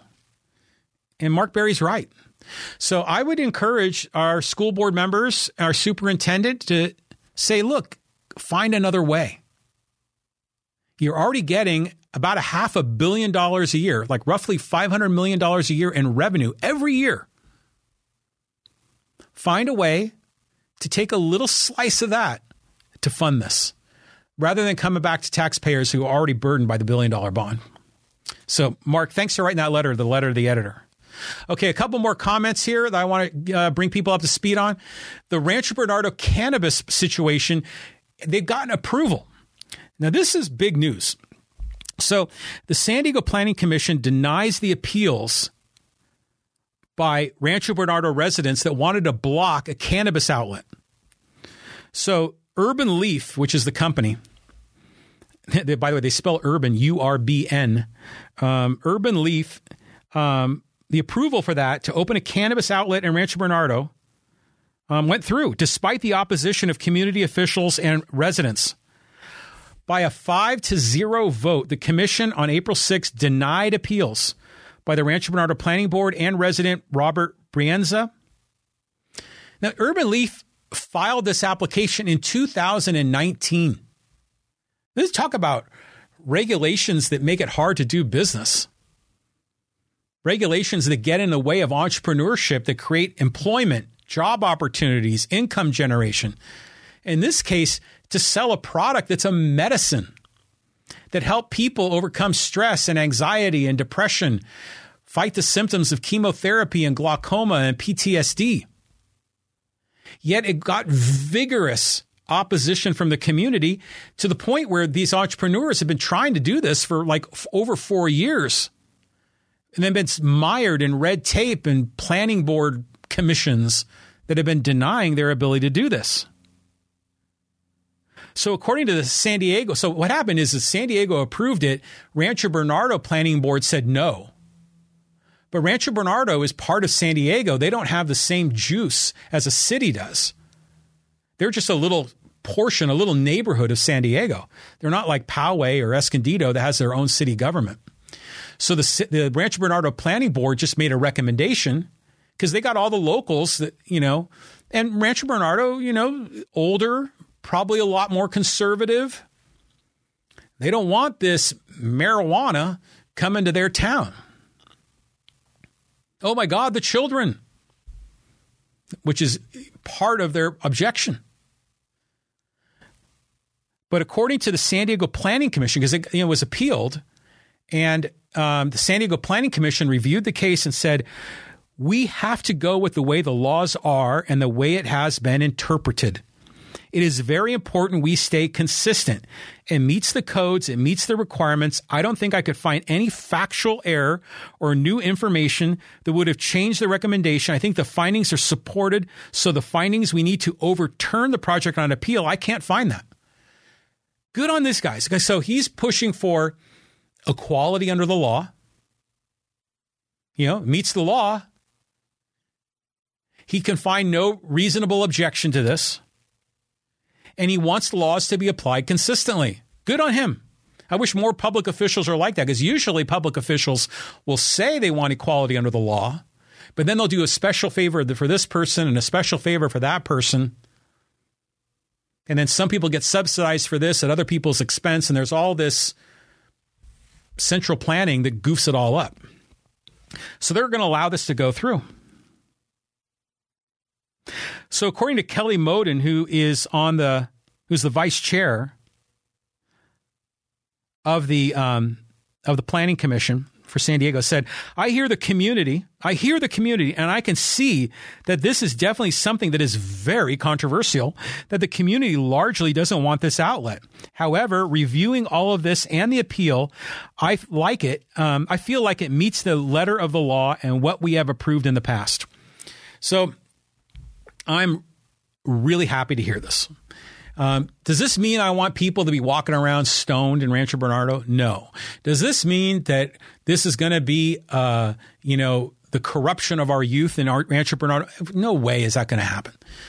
This is a place that sells medicine that some people use recreationally to relieve stress, anxiety, depression, symptoms of glaucoma, symptoms of chemotherapy, after effects of chemotherapy, dealing with PTSD.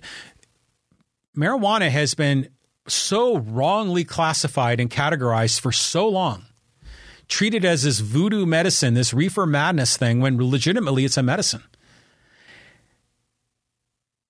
And I think as we are more evolved, as we become more educated, we understand the health benefits of what this offers. And oh, by the way, this is the United States of America, the land of the free, the home of the brave, a place where we have inalienable rights of life, liberty, and the pursuit of happiness.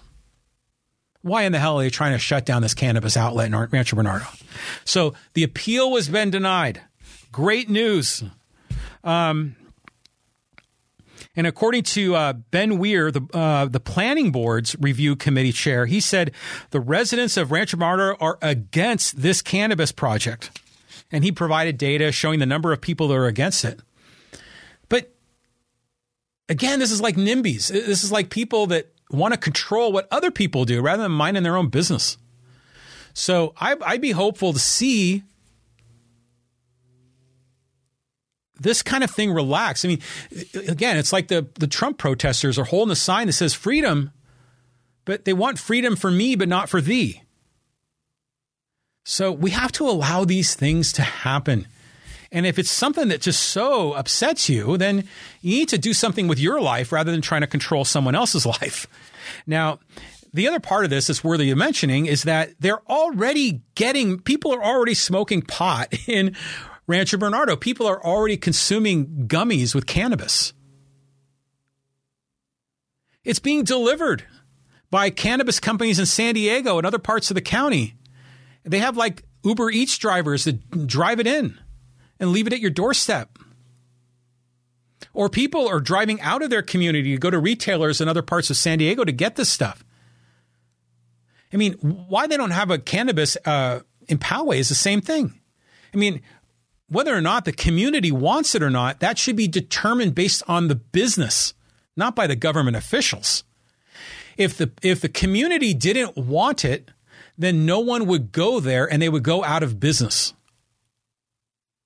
But you know what I'll bet? When they set up shop in Rancho Bernardo, they're going to do well. Do I think they're going to, I mean, again, this is just a hunch. Are they going to go out of business in the first like 6 months or a year? I doubt it. Because you're going to get a lot of these people that were on the down low, that were getting it through other means. They're just going to now go buy it there. It's convenient. There are a lot of seniors that could use cannabis as legit medicine. There's probably a lot of holier than thou folks that are protesting it verbally, but once it's open, they're going to be out there going to get it. I'll bet you that'll be true too. Okay, let's move on. And this is the pothole survey of San Diego. And, I comment a lot on the disaster of Carmel Mountain Road, of Ted Williams Parkway. The roads in Rancho Bernardo are just a mess. There's potholes and gravel, and it's like, you're like Frogger, trying to cross the street, avoiding all these obstacles in your way when you're going down these streets. I mean, Carmel Mountain Road especially is just the worst. Well, there's been a lot of rain, and so there's a lot more potholes, and people are really angry about it. In fact, I saw a piece where Arnold Schwarzenegger was repairing a pothole in his neighborhood because he was so frustrated with the local city government wasn't fixing it. So he and one of his neighbors got together and got some asphalt and fixed it themselves. Of course, Arnold makes it into a media event, and he got photos, and, so it's all over the media. But good on Arnold for doing that. I mean, taking some proactive measures to clean up their own neighborhood. But he shouldn't have to do that because he's already paying taxes that go to the city. And what could be more important than fixing the roads? I mean, if you look at most cities, governments, their primary purpose is safety, police and fire. That's usually always number one. But infrastructure is always number two, right? And then education, but that's really more the school districts rather than the city government. But infrastructure is the second part of that. So why in the heck aren't they doing this? And then they keep repaving roads over and over again, but there are some roads that just never get fixed, like Carmel Mountain Road. It's been a disaster for years. Now, thankfully, here in Poway, our roads are pretty good because they have a system and they resurface the roads like once every 7 years. Maybe it's once every 8. And they have like 8 different zones or 7 different zones. And then every year, the roads in those zones get upgraded. They get slurry sealed or re-asphalted, or in other cases, a more serious upgrade. Of course, that doesn't count like when they're dropping a new gas line on Palomar Road. But the rest of San Diego, people are really angry. I mean, Hacksaw was on the podcast, on the Lee Hacksaw Hamilton podcast, and he lives out in the Westwood community in Rancho Bernardo. Those roads there are a mess. They're just a disaster. And they've been like that for a long time, and people have been complaining for a long time. So what is San Diego doing? So the title of this article is, Where are San Diego's Worst Potholes? A laser-equipped van is roaming 2,800 miles of city streets to find out. So they've created this van with all these sensors, and they're driving it all over San Diego to measure all the streets and to gather all the data. And you're thinking, Okay. I mean, it's good to get all this data. It's good to find out which roads are the worst and need the most fixing. But certainly there are some obvious ones that need to be fixed right away. And I would imagine to a great degree, it's always the squeaky wheel thing, right? You know, it's the people that complain the most are the ones that get the most help. And some people complain more loudly than others, right? But you would think that they would fix like the most major arteries first and get those going before you start moving into some of the smaller neighborhoods. But they're doing this in-depth survey. I'm like, okay, all right, that sounds good. So a van specifically equipped with lasers and other tools that measure pavement smoothness began roaming the city's 2,800 miles of streets in early March. So I guess it's like one of those Google Maps cars, that drives around. It'd be cool if this was an automated, driverless vehicle, but most likely there's probably a guy in there. That is, of course, that they can hire drivers because that's been a trouble, the labor shortage. The Rancho Bernardo will be surveyed in the coming weeks, but no date has been announced yet. Potholes that developed during the recent rain have exasperated drivers on Bernardo Center Drive and Poblado Road, among others in Rancho Bernardo. Well, yeah, a lot of them have gotten worse because of the rains. Any reasonable person would give a certain sense of slack to that because we understand that when it rains, the roads are damaged, they get a lot more potholes. But this has not been a problem just recently. This is a problem that went back when we had a drought and there were no rain or very little. So this guy's driving around, he's surveying all of this. They're going neighborhood by neighborhood and they'll do so through the late summer. So previously, the city's formula for deciding which crumbling streets got repaired focused primarily on how badly a street was in disrepair, as well as traffic volume and proximity to tourist attractions. Okay, proximity to tourist attractions, okay, that's money. That's Chamber of Commerce. That's getting money of outsiders to come to San Diego and spend money here. But it was focused on how bad the street was, the traffic volume, like fixing the major arteries, which makes sense. But now this is the era of diversity and inclusion and all of the new kind of concepts that are being introduced into the political climate. Now what they're doing is a new formula adds in the neighborhood equity, climate resiliency, mobility, and proximity to city parks and libraries. You're like, oh man, all of a sudden now, fixing the streets is now politicized. So now if you're doing it based on neighborhood equity, then what are you going to do? You got to you have to measure the demographic profile of every neighborhood. Okay, we got to fix the roads in the Vietnamese neighborhood and in the Filipino neighborhood and in the Latino neighborhood and in the Black neighborhood. And we've got to do all of those equitably. And then how do you decide which neighborhood is, worthy of that? Because every neighborhood is a mix of them all. I mean, here, I live in Poway, but I've got Asian people, Black people, people of different religions up and down my street.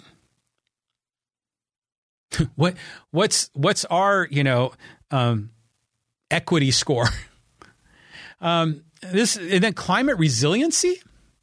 What does that mean? I mean, does that mean that roads that are built with climate needs in mind get higher priority, if there is such a thing? Mobility? Wait, roads that better cater to people with disabilities? I mean, how do you measure that? Proximity to city parks and libraries?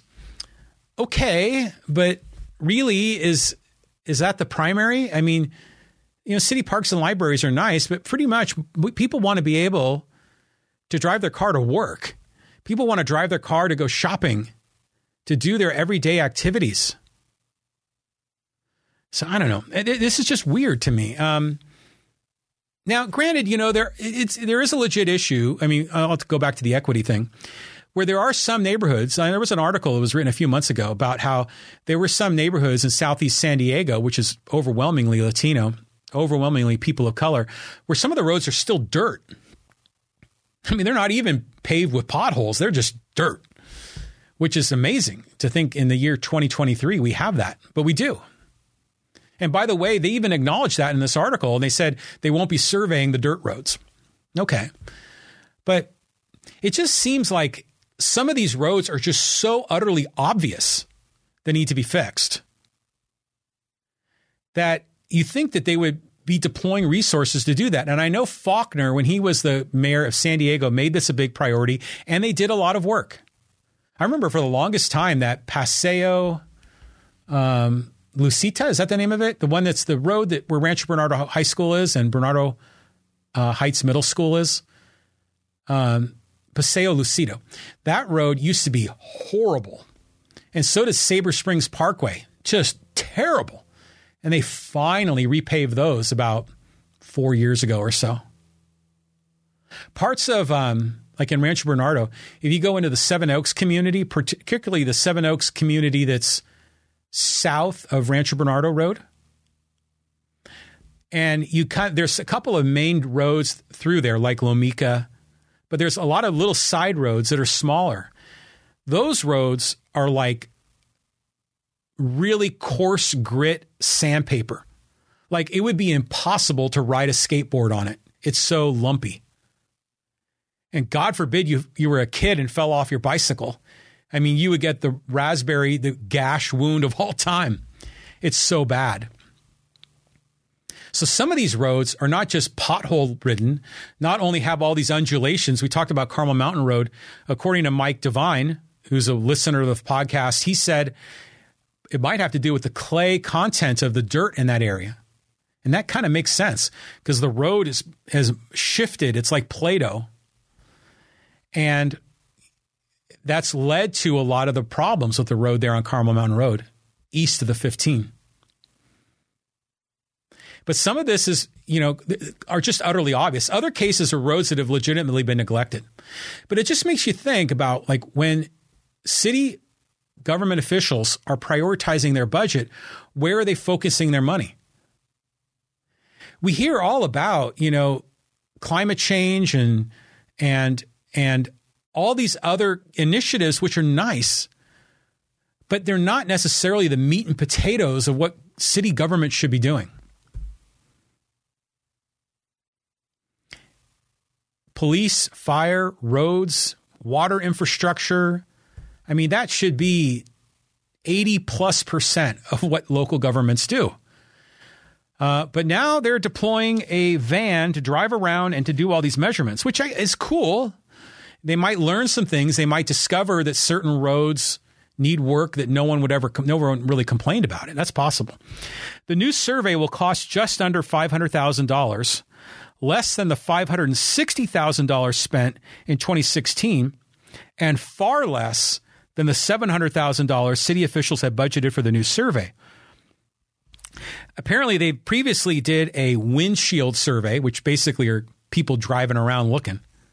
But they're already getting feedback from people in the community. But apparently this van, they're calling it the Fugro. Fugro's lasers measure distress on the roadway as vehicles drive over it, and they can see potholes and smaller depressions. Fugro also has special rideability tool that measures how smooth a road is. This is more efficient, and we're getting more comprehensive and better data out of it. Minor upgrades to a street with slurry seal cost about $130,000 a mile, while a more fundamental asphalt overlay, which lasts longer and looks better, costs about $780,000 per mile. So yeah, it costs money to do this. Council member Marnie Von Wilpert, okay, she's the one that represents Rancho Bernardo. She's the council member that local Poway guy, Joe Calabrese, has been critical of her for not prioritizing Carmel Mountain Road. He's written multiple letters to the editor at PalomAutoNews.com. Well, council member Marnie Von Wilpert said the rains have made the survey even more important. Okay, yeah, I get that. The rain is crushing our roads, so I'm glad we're going to get this study done so we know the level of each street. Okay, so they're going to measure all the streets. Okay, that's good. I mean, they might discover some new things. They might find out that there's a street in Tierra Santa that is a big problem, that no one mentioned anything and needs repair, and needs to be more highly prioritized. Okay. But it's just typical government, right? It's like if there are streets that have problems, you fix them, and you fix the most obvious ones first. You fix the ones that are on the biggest roads first, the most highly used roads first. And then you gradually work your way to secondary and tertiary level roads. And if you're a politician, my God, you would think this would be really high on your priority list to address, because it's the thing that most people complain about. It's the thing that irritates the hell out of people almost more than anything from city government, are bad roads. You say what you will about the city of Poway's local government. There's a lot of people that are critical of Mayor Steve Voss and our city council, but they do a pretty good job with the roads. I mean, they're not perfect, but the roads here are pretty good. And what they've been able to do is, by having a really solid system to manage the roads, they essentially eliminate that as an objection from the community. And they make it easy for people to not bitch about the roads so they can focus their attention elsewhere. And it makes it easier for those guys to be reelected. So that's a good thing. Okay. Wow. We're going crazy here. This is 2 hours and 24 minutes. And let's go to our community forum, and we'll include some thoughts and comments. And if you still want to get involved in this, leave your thoughts and comments on the live stream on either Facebook or YouTube. I'll get you involved in this. But I got some YouTube comments that I thought I'd get involved in this into our community forum segment. And this is one from Liz Areen, and she was commenting on, or Lisa Reen, I should say, and she was commenting on our podcast segment about why San Diego. Why does San Diego have so much homelessness? And she said, it's growing everywhere, but there's plenty of empty houses and buildings. You know, I've heard this objection before. In fact, I remember we did a podcast a long time ago, 3 or 4 years ago, with Jessica Johnson. I don't know if you know who she is. She's very special. Jessica Johnson lives here in Poway, and she creates this project called Hidden San Diego. And it's a website, and she has books, and she finds all of these really cool places throughout San Diego to go visit. And a lot of these are hidden. They're like these special little gems that you don't find on TripAdvisor or a lot of these other common tourist websites. Well, I remember we were talking about in our podcast, and we went on a tangent, and we talked about housing and the housing crisis. And I remember she said, well, there's plenty of vacant houses. We don't really have a housing problem. And I remember I had to bite my tongue because I could have gone down that tangent with her, but I wanted to stay focused on Hidden San Diego and what her book was about. And so I just stayed the course. But there are people who say this. They'll say, yeah, we've got plenty of empty houses and buildings. We don't really have a problem. And we do have lots of housing, empty houses and empty buildings. And we talked earlier on this podcast about the County of San Diego has empty office buildings that they're going to make available for homeless. And I think that's good. If the government's going to take action, that's one thing they can do, is utilize their government resources. But sometimes people say this, there's lots of empty houses. It's because there are too many people that have vacation homes. Too many people have Airbnbs that are just not being used. Too many people that are foreign investors that live in China that own a house here that they only use a couple of months a year, and then it sits vacant for 10 months. What the hell? Well, okay, but people own those properties. I mean, you can't just, it's the whole concept of property rights. If you own the land, it's yours to use as you see fit. And to allow, what happens is sometimes there's vacant homes and a homeless person will move in and squat and you can't get rid of them. You're like, well, what the hell? That's someone else's property that they've invested money in. And for whatever reason, it's vacant. It might be in between renters. It might be during a time when they're doing home improvement. It might be during a time when they purposely don't have anyone in the house. Or they may be so wealthy that they have a vacation house that they only use 2 months a year. But that shouldn't be any justification to change the rules on the houses that happen to be empty. What they need to do is just build more housing. So yeah, there are plenty of empty houses. That's true. But even if you could wave a magic wand and make every empty house available and move everyone in, it still, I don't think, solves the housing crisis. So, I don't know. I just thought I've often seen that comment made almost sort of like a wave of the hand. I find that one interesting. Going back on the live stream, Yuri Bolin saying the happiest people about potholes are mechanics and discount tires, etc. Yeah, they are.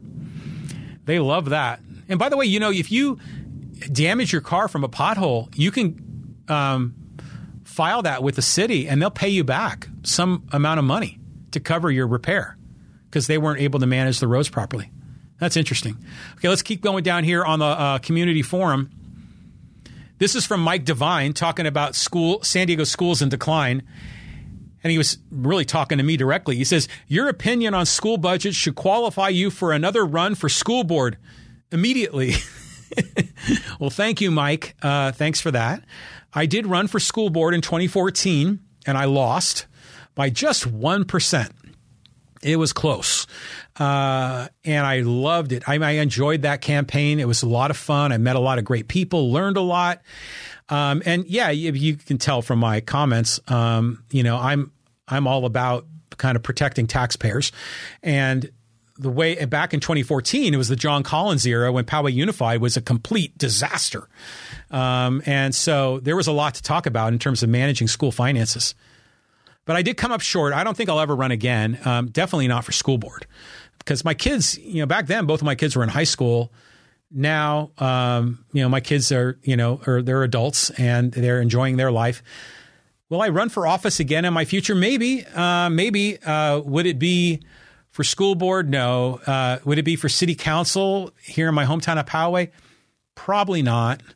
If I ever did something, I would probably run for a higher office with the full understanding I have no chance to win, like state assembly, state senate, or Congress, something like that, where I could just do what I'm doing on this podcast, where I can just speak out on these issues and share my opinions and educate the populace to my point of view and to try to sort of win people over in this winning people over with the court of public opinion.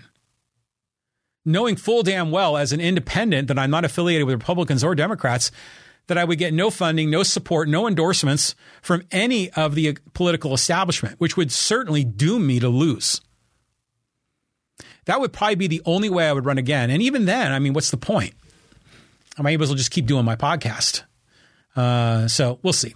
Okay, moving on down the line here. And this is from DC 52. Commenting on that San Diego Schools in Decline podcast segment. But, part of that was that people were leaving San Diego because of the housing crisis. And so school enrollment was in decline. That was one of a number of reasons why school enrollment was in decline. And DC 52 says, love your show, though I vehemently, excuse me, hold on a second. I'm going on 2.5 hours. I need to drink some water.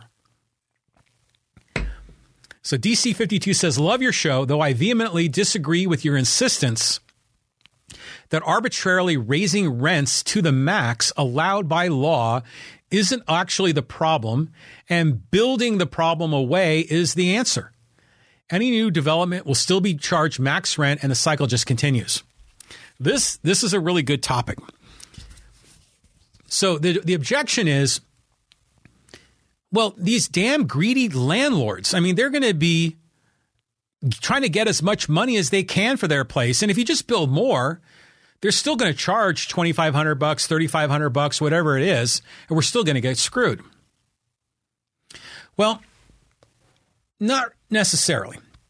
First of all, let's just say it straight up, okay?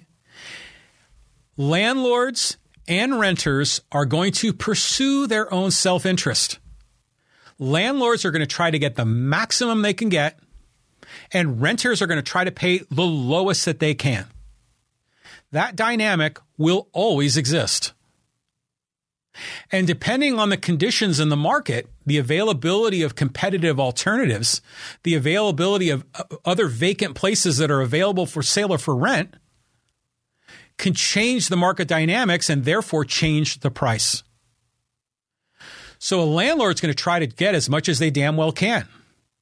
And I don't blame the landlord for doing that. They spent money on that property. They're probably making a big mortgage payment. They probably had to upgrade the roof and paint it, and they have to do upgrades on the property, and they got to come in and fix the toilet when the renter, has a problem. And they're going to try to get the most they can. It's an investment property after all. They're in a business. But renters are going to try to pay the least they can. And so they find a way to meet in the middle, to find a compromise position. But that compromise will be determined by the market conditions. If there are 10 vacant properties on a city block, then that renter is going to have a competitively advantageous position, and they'll be able to negotiate a lower price. Landlords might have to give them a lower price and offer them a free month to move in and do some of these incentive-laden deals to get people to come in. So should there be a law that limits these landlords from charging as much as they can? No. But at the same time, there shouldn't be a law that limits renters from trying to pay the least they can. There shouldn't be a cap. There shouldn't be a floor either on rent. So that the market dynamics of buyers and sellers and supply and demand will always continue. It's just that right now it's particularly acute because of all the distortions that were created in the market because of the politicians that limited construction, thus limiting the supply, that dumped $6 trillion of cash in the marketplace, that ended up going into people's pockets, which was being spent, and landlords could charge more money because people had more money to spend. Many people were getting paid more money in COVID relief than they were from their regular day job. Then meanwhile, you got other people that are squatting on available properties. The landlords can't get them out because they're protected. There's these laws that prevent evictions, which further reduces the amount of supply, thus causing prices to go up. So the solution is to deregulate. Okay, and then here's the last one on the community forum. This is from Dennis S. And this is on one of my YouTube shorts. I do those, vertical YouTube shorts. They're like less than 60 seconds, which, by the way, if you're doing social media, if you're doing a podcast, these are great. I mean, I do my live streams, and the live stream itself gets a very modest number of views. And you add up my downloads of the audio only and the full live stream, I mean, it's under 100. But when I chop this into pieces, into individual 3, 5, 10-minute segments on YouTube, those do really well. In many cases, hundreds, if not thousands.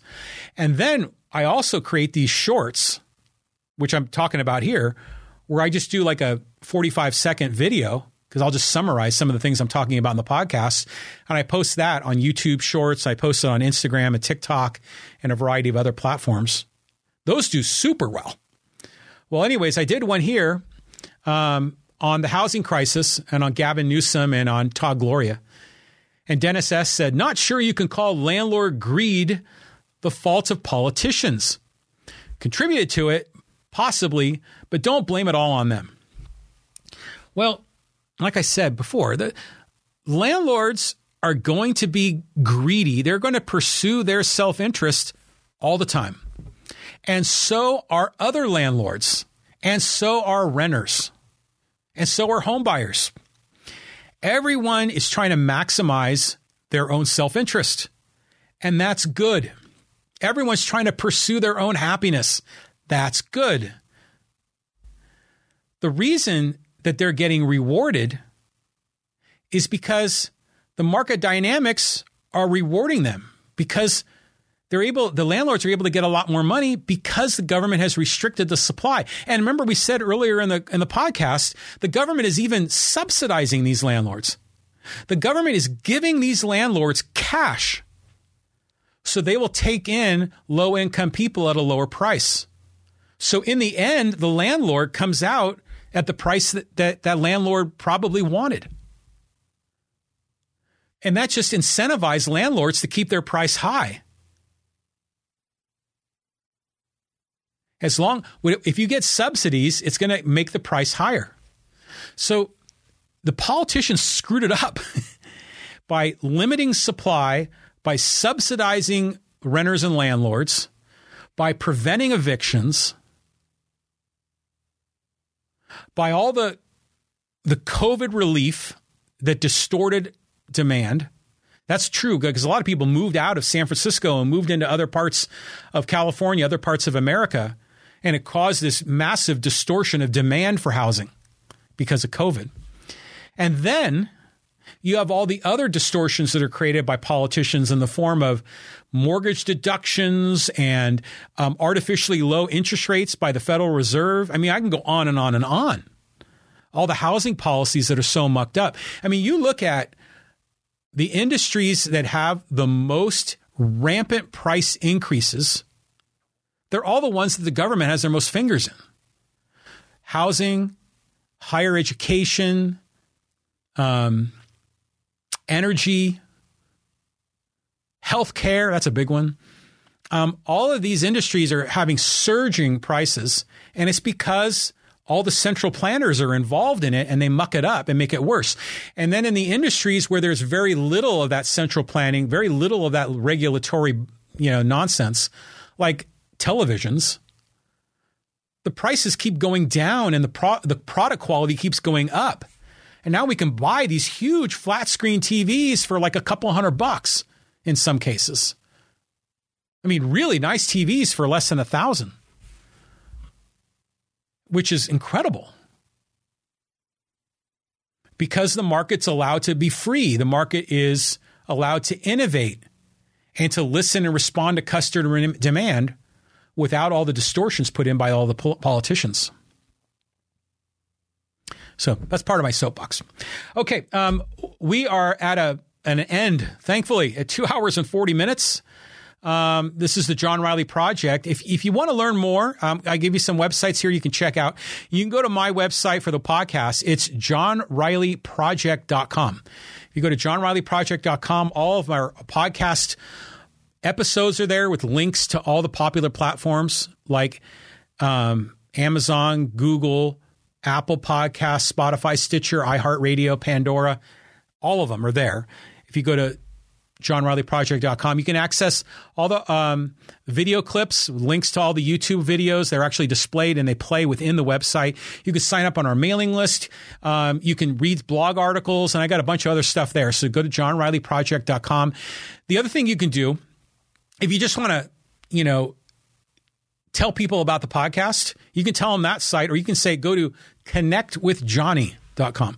And there you can access all my social media platforms, and there you can connect and like, follow, subscribe, and share on social media to continue the conversation. And I love talking to people with the YouTube comments. I'm very busy in Twitter, probably a little more than I should be. But I love talking to people there as well. So if you want to connect with the conversation, continue that. Or if you want to be a guest, just reach out to me. You can go to connectwithjohnny.com. And I told you a bit about PowayIsAwesome.com, where you can get those free downloads of desktop wallpapers. You can also go to PowayStore.com, where I sell merchandise celebrating the city and the country. Poway shirts and hats and coffee mugs. You can go to PowayStore.com. And then I guess the last plug that I'll make at the end of the podcast episode here is Lee Hacksaw Hamilton. Lee and I co-host a sports podcast every Thursday at 3 and most every Monday at 3. And we live stream it on Facebook and YouTube and on Twitter. And it's just look up Lee Hacksaw Hamilton wherever you get your podcasts. Look up Lee Hacksaw Hamilton on YouTube and all the social media platforms. Again, you can like, follow, share, and subscribe there. And we cover the Padres. We cover the Aztecs. We cover the Rams, the Chargers, the Dodgers, the Angels. We cover the NBA playoffs, the NHL playoffs, the World Cup soccer, English Premier soccer. We cover college football. I mean, incredible. Golf. We were just doing a whole bunch on golf on the Masters last weekend. So if you want to check out a great sports podcast, especially if you know who Lee Hacksaw Hamilton is, the legendary sports talk radio pioneer on the West Coast, built the sports talk industry here on the West Coast from Baja to the Canadian Rockies on Extra 690 back in the late 80s. He came to San Diego and built an empire. and now sports talk is all over America. And he was the host at 690 and at 1090. But Lee is still doing sports journalism. He still has his own website, leehacksawhamilton.com, where he writes on that every day. A lot of really good columns, good insight there. But we get together twice a week. We do a podcast just like this. We take thoughts and comments in the fans forum. And if you want to check that out, go to Lee Hacksaw Hamilton, wherever you get your podcasts, or on YouTube or on social media. He's everywhere. Okay, friends, this is the John Riley Project. This is episode number 316. And looking forward to seeing you down the road. Have a great spring, a great April, and we'll be back at you next Wednesday right around 12 noon. Bye-bye. If you enjoyed today's show, do me a favor. Subscribe and then share it with a friend, or leave a rating and review on Apple Podcasts. Let's continue the conversation on social media. Go to connectwithjohnny.com to get links to our social media content, audio podcast platforms, and to sign up for our mailing list. To be a guest, read my blog, or get more information, please visit johnrileyproject.com to get started.